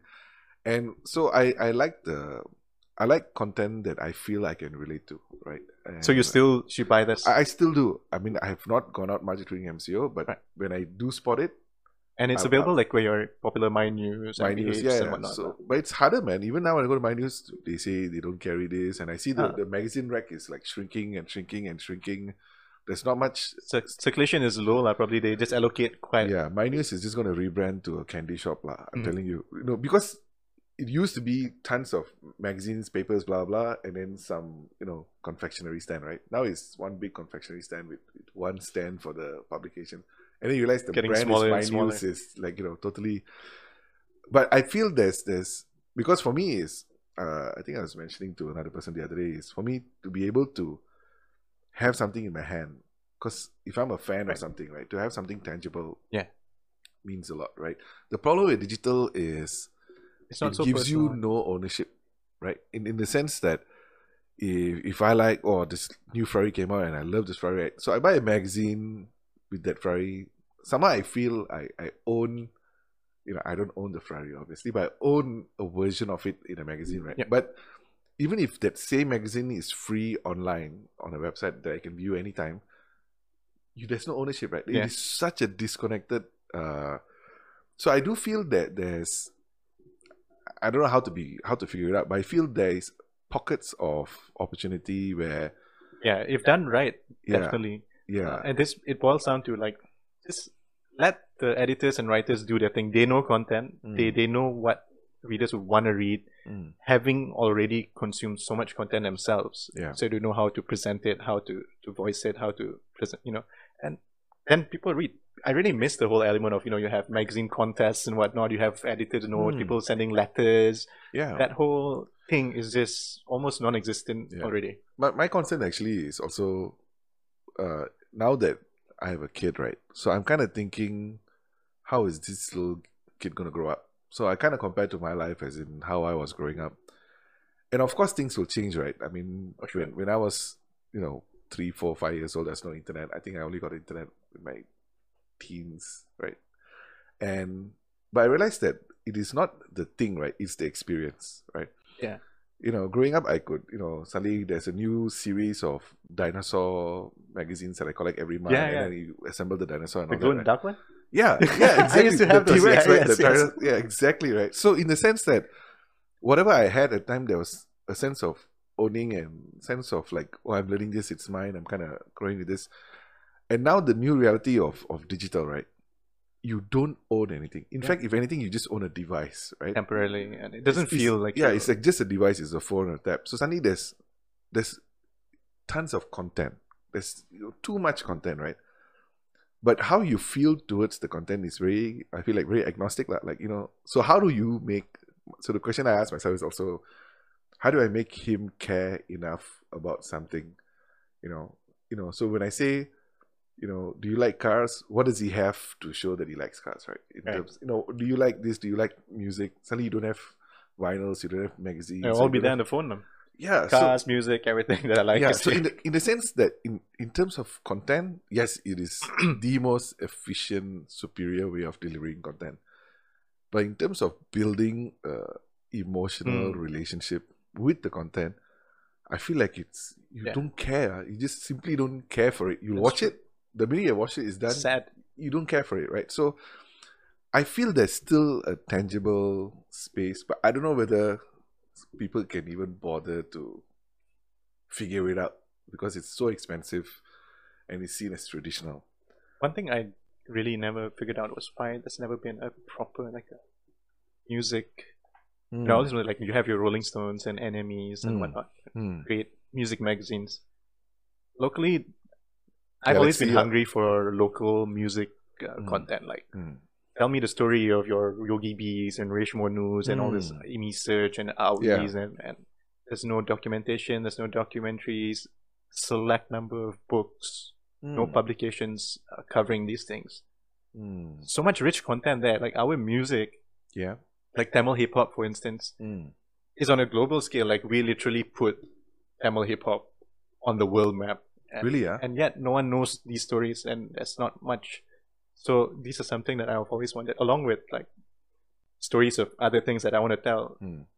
The story of Malaysian musicians, I feel, is something that just needs to be. So I'm going to tell you something that I've actually said a couple of times, and I even said to Richard as well. I think you should start a podcast.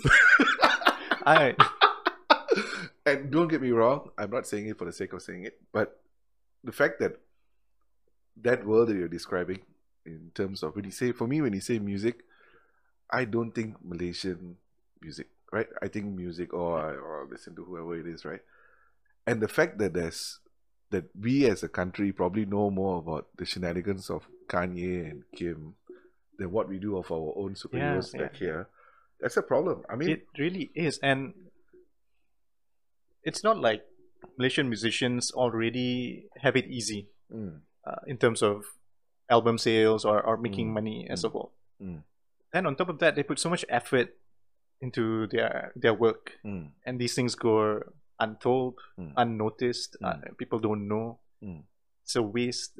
People who are in the right positions or know the right people probably have an upper hand at in terms of marketing and getting their names and songs out there. But what about the whole bunch of crazy talent? No, I think even more than that, right, is the fact that for me, if somebody talks to me about they are interested in becoming a rapper, right, my mind goes to New York or the US, and I imagine all these guys, right, and the reality of this person here in Malaysia compared to what we see on TV and all that is so different, right?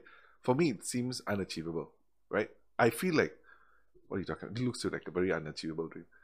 But the reality is, if we can connect the dots, if you're saying like if we talk enough about local musicians, the local music scene, and we kind of like build that interest and support for local content, when somebody says they want to be a rapper, and then suddenly they are drawing references to, this guy in Klang, Yogi B, I'm assuming he's from Klang, by the way. I don't know if he is. Right, but just say like, suddenly it becomes, that's half an hour ride away from me. I probably can beg him to have a coffee with me and talk. So suddenly it becomes very, not achievable, it becomes a reality like that. If I really want to go down to this world, I can, right? But we have, by not highlighting local content, we kind of made it like a pipe dream. Oh, you want to be a rock star? Like, who are you looking at? Looking at Foo Fighters?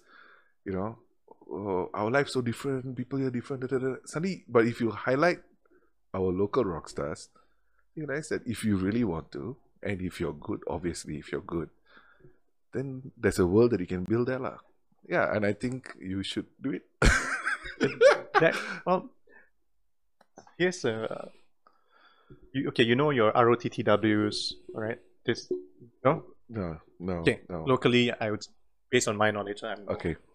But as far as I know, you have a few music dedicated portals, and ROTTW is like the OG, the granddaddy of Malaysian music publications. Started off as magazine, digital, but does it stand for something? Rhythm of the Third World, I believe, is what But I would say it's niche. Okay. They're doing what they do, and they're doing their part great. But there's also English content which is not being covered, and other vernaculars, like I said, like Tamil rap and whatnot. You have your vernacular, maybe websites that may or may not cover Chinese artists and Indian songs or whatnot. But where is your one whole go-to website that covers everything local. Like there's no boundaries lah. Yeah. If you're Malaysian and you're good, and there's a story that words to be told, tell that story. Yeah. So when I was now this boils down to me. Every website or magazine that I was with, there was a music segment. I Okay. loved the music segment. Okay. I would take charge of the music segment. It's okay, we don't need to hire people. Like, Okay. I want to write and cover this thing. So that's when I would take my fanboy moment and go and interview people who I used to listen to their songs. Like I know Grish Monu's song and Poetic Ammo and Dragon Red and a whole bunch of different great artists. And now I get to interview them, and it was fun. For me, it's like I really loved it because throughout my whole time as a journalist from Lime, one of the things I did in Lime was review albums. Back then, when Sony and Universal used to send physical CDs before everyone else gets it, there was this thrill of I'm listening to something before everyone else. Listen to it, write the reviews. That was fun. Then from that, I started going into interviewing the artists themselves and whatnot. And fortunately, down the line, it came to a point where we could do videos, And I met OEG. Okay. Went to their studio to do a story. Basically, I wanted to find out about 60s TV, the song, right? And the whole thing that went to. So this was a series of, it was a video series that I started. And I This just started under what, FHM or? No, this was under Rojak Daily. Okay. And I just wanted to find out, everyone knows these songs. Everyone knows Hey Money, like Hey Wale and Money Money and all these songs from then. But who knows about what they went through to putting it together. Back then, music videos were so interesting. You had big sponsors like your Pepsis and whatnot, and you didn't have the online digital marketing tools that you have now. YouTube, Facebook, there was a lot of effort shooting it, conceptualizing it and whatnot. Now you put lyric videos so jadi, but back then, this is our single from this album, we want to make it big and whatnot. So I was curious, spoke to them about the stories. When I met OEG, I noticed there's a book on OEG. Okay. I was like, wait, someone actually wrote a book about OEG. I didn't know. I mean, I was fascinated that there was a local author who actually took the time and initiative and trouble to write a book about a local band. There must be something there. There must be some passion, or he really believed in it and he wanted to. Yeah. That was the whole appeal. I told the drummer Chi of OEG, I said, I wanna. I did not know that. So that's basically just their names, OEG spelled out. I mean, no, it's basically a book written about the history of OEG.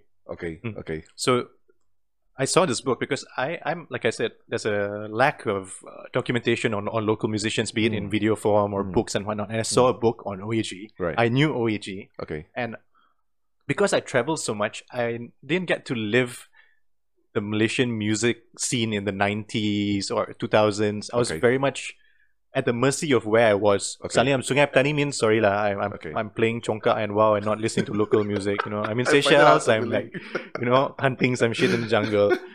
It was just so disconnected. But when I kind of came back to KL and I was here for the longest time, I started being exposed to more local musicians, whether through live bands and whatnot.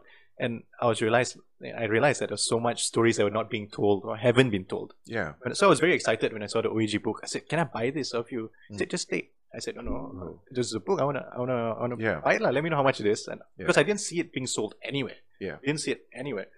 Read it. It was so nice. I got transported back to the old days of Positive Tone and Positive Tone. I remember that. Wow. and Yogi and Too Fat and whatnot.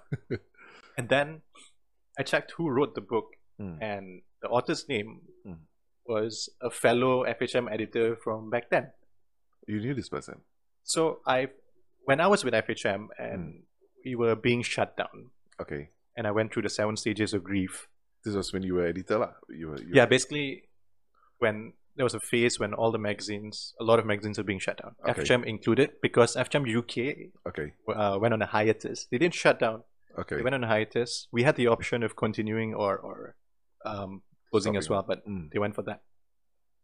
Yep. So with FHM, you could see that the type of stories that were being told and everything were what. Lost my trail of thought. What were we talking about? you're talking about, you were saying about music, OEG, the book, Yes. So this positive guy, tone. this author, Ah. was also a previous Yeah. previous editor of Yeah. FHM. So I got in touch with him when I was doing the closing ceremony of FHM. Right. I wanted to get testimonials from all the old editors and whatnot, and he was one of it, lah. Okay. M. Zulkifli is his name. So I said, hey, what familiar name? So I got in touch with him. I just wanted to tell him that I really thought what he did was awesome. Okay. Like I said, man, I appreciated the amount of effort that you've put into actually going and doing the story and digging through and interviewing these people and whatnot. And it was a very fun book to read that transported me back. Right. And he was happy that there was that form of, that someone actually read and appreciated the book and all. It was a great thing, but the launch was not as big as it should have been. And I didn't reach out to that many people. Yeah. But then I wanted to work with him because this guy was really passionate about local music, clearly. Right. If you're going to write a book, that's a lot of dedication and commitment right there. And I really respect that. And especially as someone who's always wanted to write a book. I was like, man, you just nailed it. Spoke to him. Long story short, we both share the same vision that there's a void of local content being covered in terms of, how it's being written, whether in video and article form. And so we started something. Oh, nice. Yeah. And basically, just to satisfy that itch of telling the stories that we want to tell. Okay. We now have a platform to do so. And would I know the platform? Is it available? Can I go? Oh, yeah, it's called gendang.com.my. Gendang, Gendang. Gendang, like the drum. Okay. Yeah. And then, so this is just pet project, 2 people. Yeah. So because I left the industry and I was like, I still wanted to write about things that I'm passionate about. Okay. I could not let that go. I left because now I can grow in terms of learning a different side of the editorial and writing world where it's not so much for a media platform. Okay. But it could be, for a different setting, for a different, like a corporate company and whatnot. Right.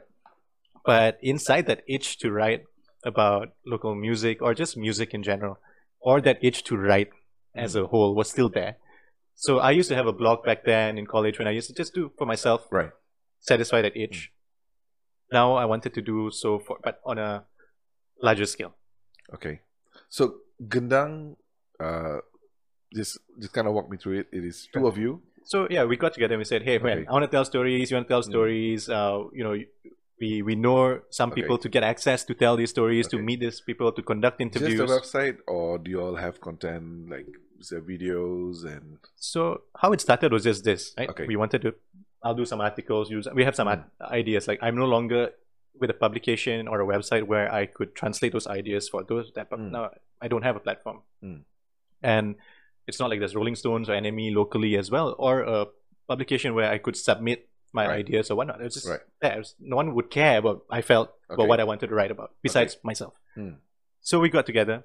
His passion, he's really good in like film, TV, content, music from my side. It sort of really balanced it out. Of course, music was his thing as well, but he was way more knowledgeable also about film and TV, which I have. Close to zilch local knowledge about. Okay. So we planned it out and whatnot, and then we decided to let's just do it. Like, when did you all launch Gendang? This was earlier this year. Wow, that's pretty recent. Yeah, it's very recent. And then, in the sense, I think we were talking about it even before the podcast. The idea of the Malaysian scene, entertainment scene, right? And I suppose you were mentioning earlier that music and how each music seems to be in its own vernacular, and probably English taking the biggest hit. I don't know, being the smallest of it, or I could be wrong. I'm not sure. But in terms of like even like dramas and movies and all, there seems to be this weird void, and maybe Adam, you're saying his name, or who's the other person on Gendang? Zul, M. Zulkifli. M. Zulkifli. Okay, so maybe Zul would be a better person, or he would know more about the movie spot. But my observation based on talking to people is that even our movie industry, our drama industry is so vernacular. Yeah. Right? In the sense that we have Tamil shows or Indian shows, Tamil shows, right? And then we have Chinese speaking, and we have Malay shows. And weirdly enough, they don't seem to apply to this idea of Malaysian shows, in the sense that the Tamil shows are always trying to show to you that you're in India, or it's an Indian world, right? And the Chinese shows respectively same in the Chinese world, and the Malaysian and the Malay world. And I'm sure there are, but there doesn't seem to be sufficient. You mean like your kopitiams and that kind of shows? Uh, Is that what you're trying? yes, yes-ish. But I also mean, like, you know, when you think about how many movies can you think back and say it's a Malaysian Right, movie, I got what you mean. right?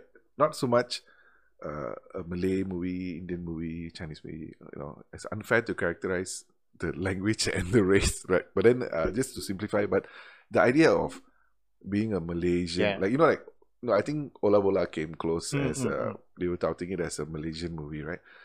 So how much content of it do we have? But then even then people say, oh, there's no market for such a niche, Right. you know. So I feel, you know, if that's what you guys are going after, even in Gendang, where if you're able to bring this so-called different genres under this umbrella of Malaysia, as opposed to Yeah.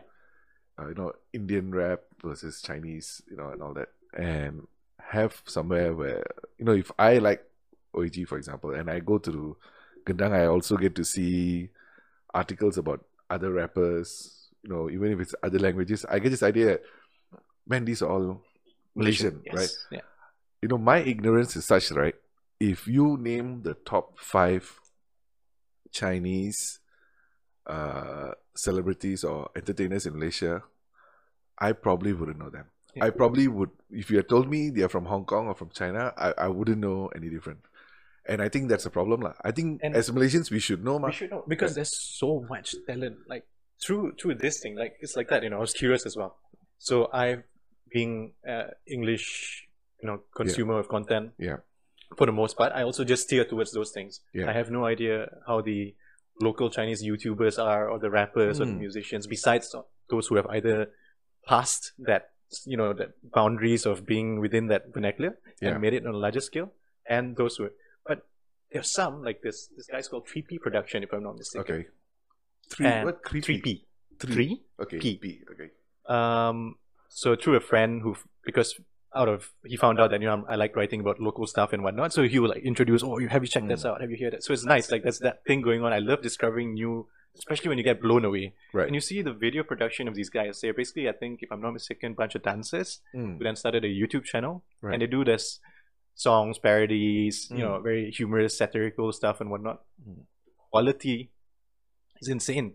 Yeah. And No, you're right. I think there, you know, I guess there are sufficient. There are people, like, you know, I'm trying to think of names. You know, like you mentioned, what is the current version of a kopitiam? What is our 2020 version of a I don't know. kopitiam? Right. I have no So idea. okay, let's just say there's a lot of YouTube channels, right, where there's this view of Malaysia, as in there's a mix of Chinese, Yeah. Malay, Indian, right? But I also feel that this English-speaking pocket of Malaysia, which probably we would fit into that Mhm. pocket, right? A lot of people don't relate to that pocket, right? In the sense that when they see people speaking English, there are segments of the Indian population, Chinese population, and even the Malay population will not relate. And I think that is why even our big media conglomerates are separated by, you know, Malay Vernaculars, channel yeah. marketing, Chinese channel, and I think every one of them are Mm. operating like that, right? But it would be very interesting to see if we can kind of make it inclusive instead of exclusive. I don't know how it would be done, right? But I think if Gendang is something new, and you guys don't have the shackles of Yeah. of corporate machinery on you guys yet, The- telling you all that, no, you must can't focus do on a this, or you cannot specific. do that, or you can talk about Yeah. this, or you can now you can talk about stuff from a neutral standpoint. Hmm. You can talk about the film industry as a whole. You can talk about the Yeah. music industry as a whole. Yeah. You can talk about radio stations across the board. Back Mm. then, if you were under this one, you can't talk about that one, whatever, you know. So the Yeah. idea was, let's do it for the readers, lah. Yeah. What would you, as someone who enjoys local content, be Mm. it film, TV, radio, arts, whatever, music, what would you want to know? What should you know? But do you think, right? Do you think, and this is where I feel, you know, in my idealistic view of the world, right? I see journalism Mhm. as holds a lot of responsibility, right? I don't take it as, oh, you can write, you should be a journalist, right? I feel it holds a lot of responsibility because my view of it is such that it is, I feel now, or maybe how our corporate overlords look at it, right, is that find people what they want and feed them what they want, right? It's basically saying which video has the most likes and do more of those videos equivalent of it, right? But I think journalism has a responsibility to kind of inform and educate as well, in the sense that, hey, you should also be checking out these people. Yeah. These, even though you're an Indian guy and this is a Chinese band and you're not interested in this, but this, check out these amazing things these Malaysians are doing, right? And doing it sufficiently so that you still give them what they want, but you also kind of inform and educate them, hey, this is other things in the genre that you should be looking at. And I feel that question is not asked enough, in the sense that it's a very arrogant way of thinking. Like, the arrogant way of thinking is, what's good for the reader. It's arrogant in the thought process, but it's also the thing that people like you and Zul who have this appreciation across a wide variety of stuff, right? So that if somebody likes this, hey, trust me, you're also gonna like this, right? Trust us, you're also gonna like this, and you kind of be the maybe bringing back the subject matter expert lah, right? To kind of tell people, look, you should be exploring these other things as well, instead of being in our little cocoon of, I only watch English YouTube videos, I only watch Chinese YouTube videos, that. And I feel like we've kind of been very polarized that way. Yeah, and man, I think there's a lot of opportunity lah. But I think somebody like you guys, without anybody breathing down your necks, probably you guys can pull it off lah. But if you're starting off with, if it's in a, whether it's Media Prima or Astro trying to do it, the first question they're gonna ask is, who's your target market? And revenue projection is it's just your demographic. If your demographic is the Chinese speaking market, then it's a Chinese speaking show focused on the Chinese speaking market, and suddenly you're in a pigeonhole, right? So in terms of the idea of Malaysia, I feel it's lost lah, right? I don't know whether I'm making sense, but I get what you mean, right? And I'm glad that you see it that way as well, because it is along the lines of what we just want people to discover great local talent. It doesn't matter what you are, who you are. If you're Malaysian and what you do and you create, and there's just not enough people telling your stories, we want to be the people to tell the story. Yeah, and we believe in it. And even in terms of talent, right? Even if you watch, if I love to watch content, right? So like, even if you watch like even movies and Netflix or even music videos, right? Even if we see the other side of the world, the US and all that, some of the greatest mashups are from the Latin music. Mixing with rap and all that. So I think we will benefit a lot from if we can cross those borders between the languages, even in Malaysia. If we can collaborate more, there has been some, but if we can collaborate more, whether it's in acting or movies or whether it's in music, I think we only stand to gain lah. But I feel that right now it's very pigeonholed. I'm sure that given, if the opportunity was there to have these collaborations, Malaysians would, everyone would want to go for it. Yeah, it's just that getting that opportunity to even go to that extent is tough, especially when you're not getting support here locally as well. Yeah, the only painful thing, and I know I'm going to make it sound, I'm going to make a positive thing sound negative, but that's not my intention. I feel the only time we see this kind of stuff is when we want to promote multiculturalism or promote like, oh, we are not racist, or promote that, oh, we are one, right? So only when you want to do a campaign of, oh, we are Malaysia, then you start assembling all the artists from different race and religion. But it's for that one song. So that means during August, September, that's when you get an influx of... And then what happens to the rest of our lives? Are you guys not... in the sense that I think it's great that you're doing it, but it shouldn't... the reason why a Chinese should be authentic, singer and an Indian rapper, the reason they collaborate shouldn't be about race. It should be about the music and their talent. Yeah. And I think people will enjoy it, ma. And in the sense that if you're doing it just to get a multicultural Malaysian video, then it becomes tacky at some time. Yeah, I mean it's painful for me to watch. It's nice. I really enjoy it. When I think the last one I saw was many years ago. The Here in Our Home. Have you? I think Pete Theo wrote Here in Our Home, and then and they got a lot of industry bigwigs and also like Even some of the big business guys also got in and they did this video clip of Nice. diversity here in our home and all that. It was very nice, very beautiful, right? But does it translate to our real life? So I don't know, man. I would like to see more collaboration. I think it'd be cool. Definitely. Yeah, I don't listen enough, even Tamil music. Look like as in locally, you mean? Yeah, I mean, I'm biased towards English by Okay. default. But I want to say my bias is by the language, but I listen to English from every continent. I mean, I listen to English songs from India, Malaysia, wherever it is, right? But also, we enjoy listening to like Despacito, right? We don't know what the hell the guy is saying. It's just the music. And I think in that sense, every Malaysian can name like 2 Malay and 2 Indian or 2 Chinese songs that maybe Indian not so popular, but there's a Malay song that everybody is gonna, like Yeah. Hujan and all that. Man, everybody knows, right?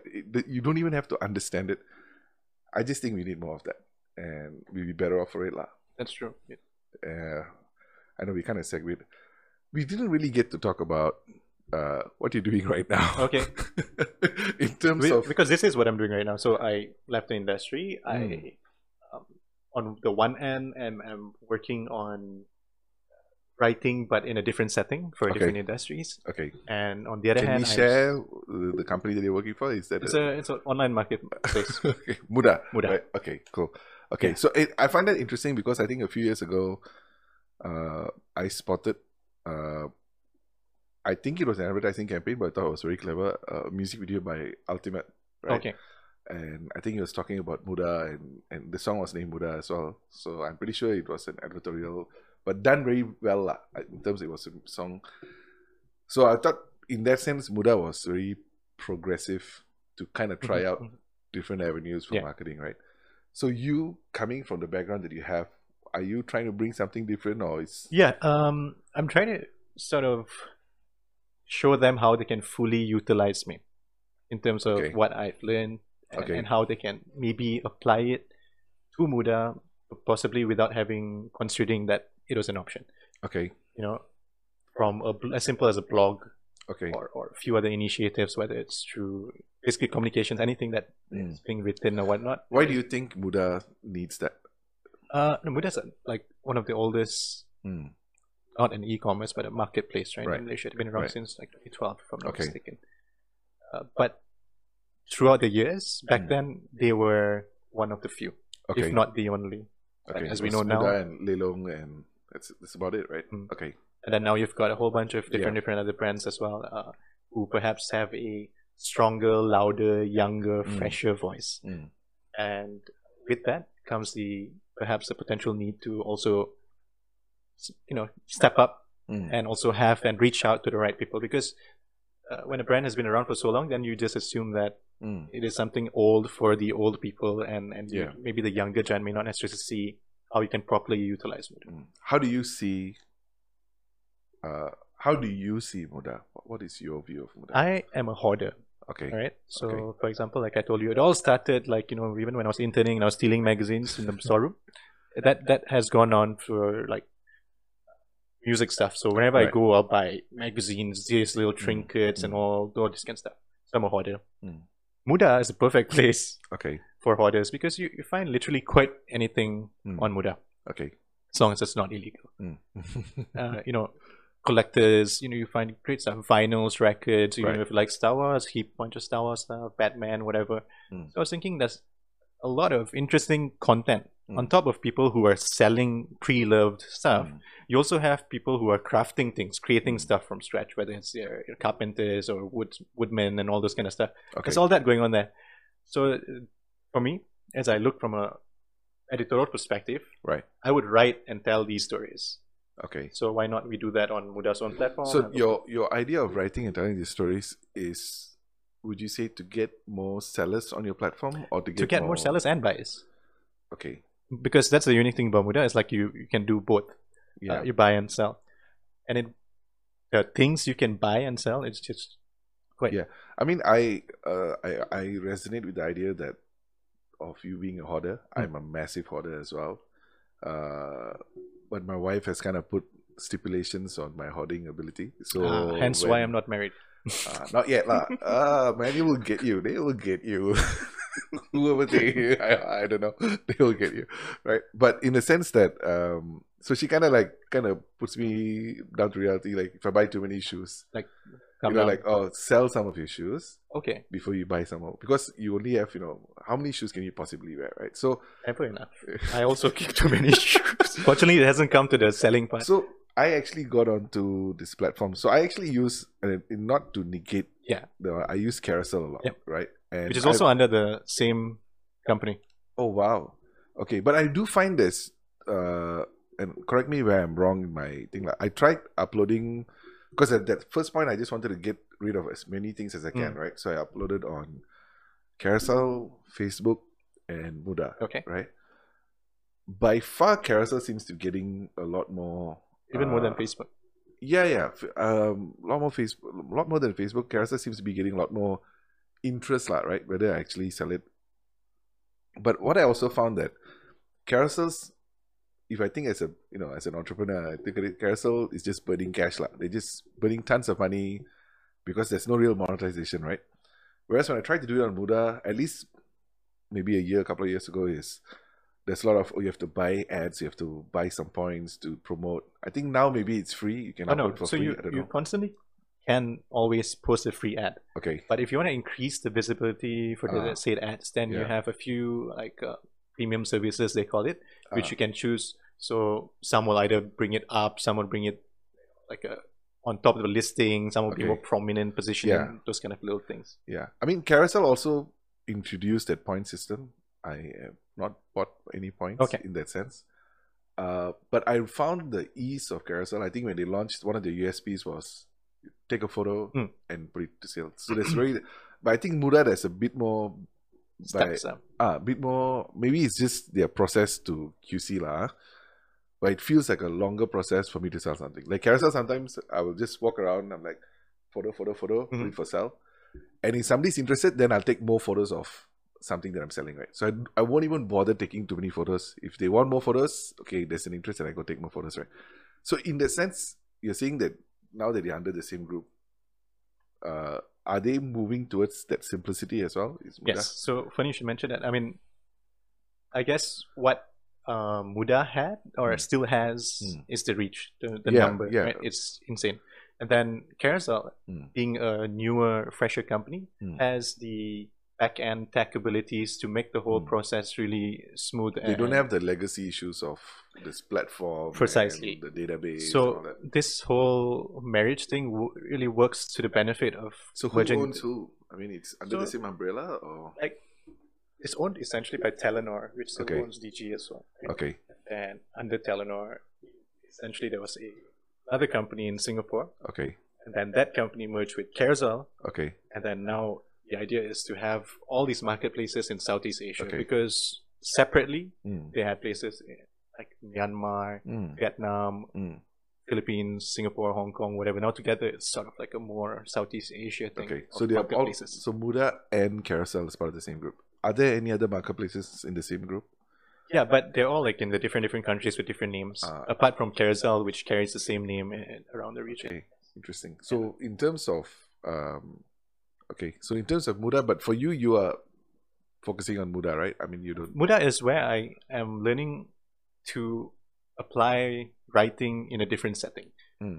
For example, if they're developing the app and what that kind of stuff, then I'm part of the whole UI UX experience which is great. Like I love when there's learning of new thing and applying, and there's that challenge bit because it's stuff that I used to just write whatever the hell I wanted to, interview people, whatnot, and then this is very more focused, and then you're adhering to their rules in their setting. This is our brand. This is who we appeal to. All those things, and then it sort of brings back memories of the other industry. So it's interesting in that sense. No, I always I thought Mudah's branding is spot on. I mean, the name, the branding, the positioning is spot on. I just struggled with the app where I felt it took a little longer than I needed. But I don't know, man. I hope you can put up some interesting content to get people to come on. So, like for example, Star Wars Day and all those kind of things. I then did an article on rarest things you can find Star Wars related on Mudah, because I feel as a collector, I want to sort of appeal to all these communities and societies and whatnot, these hobbyists and collectors, because it's a great place for you to, You know, hook up. if I dare to suggest a story for you to look at on behalf of Okay, Mudah, sure. right, is I actually found the idea of not needing to throw stuff away very satisfying. Not so much that I can sell, right? Because I give you an example. Because of my shoes, some of my shoes are very old, right? But I take care of my stuff. I wipe it down, keep it nice and all that. So some shoes are like 5 years old, but still look wearable. But I don't wear them anymore. And I would throw it away or give it away to charity, right? The problem with giving it away to charity is you never know where it's going to end up. Yeah. And you never know if they're going to use Take care size 13 or, shoe, whether they're ever going to need it, right? So it kind of gets lost in the system. So size 13. size big fella lah. so what I did was actually I started putting some of the shoes like really cheap, like 30 ringgit. Okay. So you wouldn't think twice to buy Under Armour shoe or an Adidas shoe for 20-30 bucks or formal shoe for 20 bucks, right? Just so that if somebody else who maybe can't afford $100 shoe, maybe they would buy a $10. It's so much better than me throwing it away. Yeah. Right. And I realized it in the most accidental way because I was cleaning up some stuff and then I found a lot of my old phones, my Note 1, Note 2 still works, can switch on. And I had no heart to throw it away or whatever. So I just put it up for sale lah. And there were kids coming from Banting. They drive an hour to come and buy the phone. And I was like, I just sold it for like 100, 150, 200 bucks like that. And they were like so excited to buy it. And I was like, why do you all need this so badly that you're coming from Banting? Can't you get other phones? And I realized that for them, they're looking at it from gaming, right? Saying, oh, this processor can game. Oh, you must be gaming on it all the time. Like, I've never gamed on this phone ever, right? And you realize that, if I would just to give that, I don't want to make a stereotype, but if I just were to give it to, let's say, a gardener, right? He doesn't game. Yeah. He doesn't need that phone. But a kid who really wants to game, who wants a phone, suddenly can find it on Mudah, right? And the fact that somebody like me don't have to throw it, I hate the idea of the wastage, right? Yeah. If I can give it to someone else and the thing has a second use it, and it's going to be used. And appreciate it, and that person wants it and just never had a chance to get it. That's great. In a way, it's like buying a second-hand car in a very small way, right? In an ideal world, everybody buys new cars. But realistically, we all can't afford new cars. So you buy second-hand cars, right? So in the same way, I feel that even the silliest thing, I've sold things for like $5, dude. Like the most silliest things. But so now when I look at something, I just go like, can I sell it or do I want to throw it? And sell it not in a way it's profitable, right? Yeah. In a sense, it's just that it goes to someone who wants to use it, right? So I've even had cases where they get something and I give a few other things for free, it doesn't matter because I know you will appreciate it. And I think that I don't know whether that angle is a valuable angle to look at from promoting the platform, because even like when I see other platforms like Carousel, it's shown more on a sense of making money, making money kind of deal, right? Or how easy is it to sell. Yep. But I think there's something to be said about, reducing our wastage, For sure. It is like, reusing, I know they say recycle, reuse and all that crap, right? So it's literally reusing, but somebody else is reusing it. By going on that thing, people won't care. Like if you're saying that, I'm selling stuff, why don't you buy pre-loved items to save nature and ecosystem? Truth is, as much as we want to be all conscious and they're going to be like, I just want something that I need or that's useful for me. From a buyer's point of view, hopefully the yuppie urbanites who want to save the world, who might have some cool shit, right? Yeah. Maybe get them to do it out of a social responsibility. I mean, buyers will only buy if they want it. So we're not worried about the buyer. Yeah. But in a sense the sellers who are hoarding like you and me, right? Who might have some cool stuff that they might not appreciate, but somebody else might really appreciate, right? I don't know, man. I found that to be like very, very interesting. I have guys who have bought like shoes from me. They'll message me like every 6 months, they message me like, hey, do you have any other shoes that you're selling? Because, once they know they can get size 13 from somewhere. Especially your size. Yeah, so they're like, where, do you have any more shoes you're selling? Right? So in a sense, I didn't realize it. I I got into it by accident. I realized that I don't have to throw, Yeah. and this doesn't have to end up in a garbage. I honestly sell. No, I honestly buy more than I sell. Mm. I still have my phones. We're talking about non-camera phones, Nokia, I don't know what. No, I still have it. Just kept. I had Why? An iPhone, I don't know. I had an iPhone 1 that I sold. A guy came and he bought it for me for $200. I was like, the phone switches on and just continuously restarts, right? And he was buying it for me and he was like, yeah, I wanted to buy one of these just as a collector lah. And the one in US I was selling it for like 15,000 ringgit. I looked at him, bugger, $200 and you're telling me it's worth 15,000. I was like, okay lah, it's your profit if you can sell it for 15. So in the sense that, yeah, man, I just feel the idea of being able to not look at things as throwaway. Yeah. One man's trash, as they say.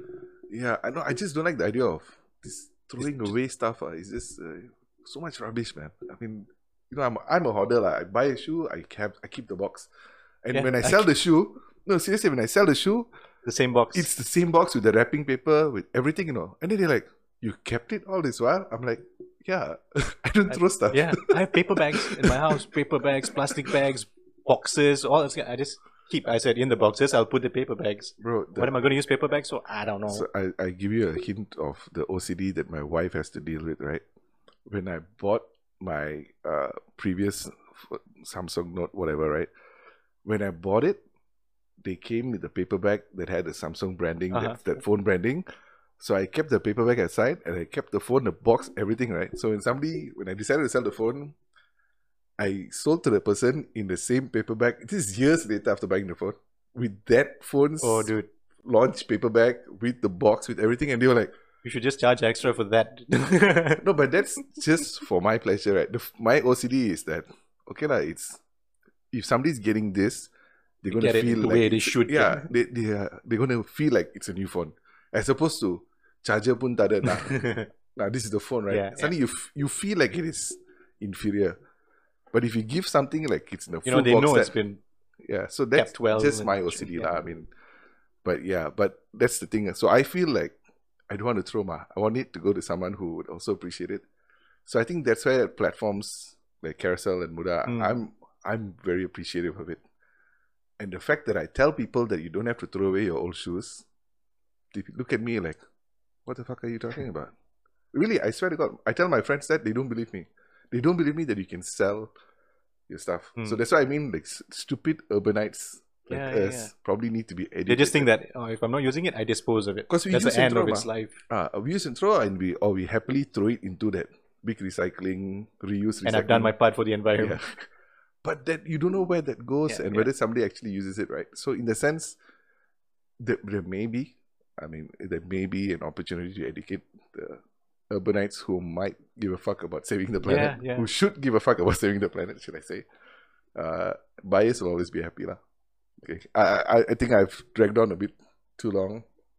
2 hours, man. Didn't feel like it just flew. Thank you very much for doing this. No, thanks for having me. I really hoped there was something to get out of it. Just felt like a random. And just as a precursor, I think it might be a good idea to maybe have you and maybe you and Zul together to talk a little bit more about Kendang and local content as such. Zul would maybe later on, but have a chat with him. I would love to see and be educated on Malaysian content, local Malaysian content. That'd be fun. Thank you very much. Thanks, man. Thanks, Ija. Thanks for having me. No worries.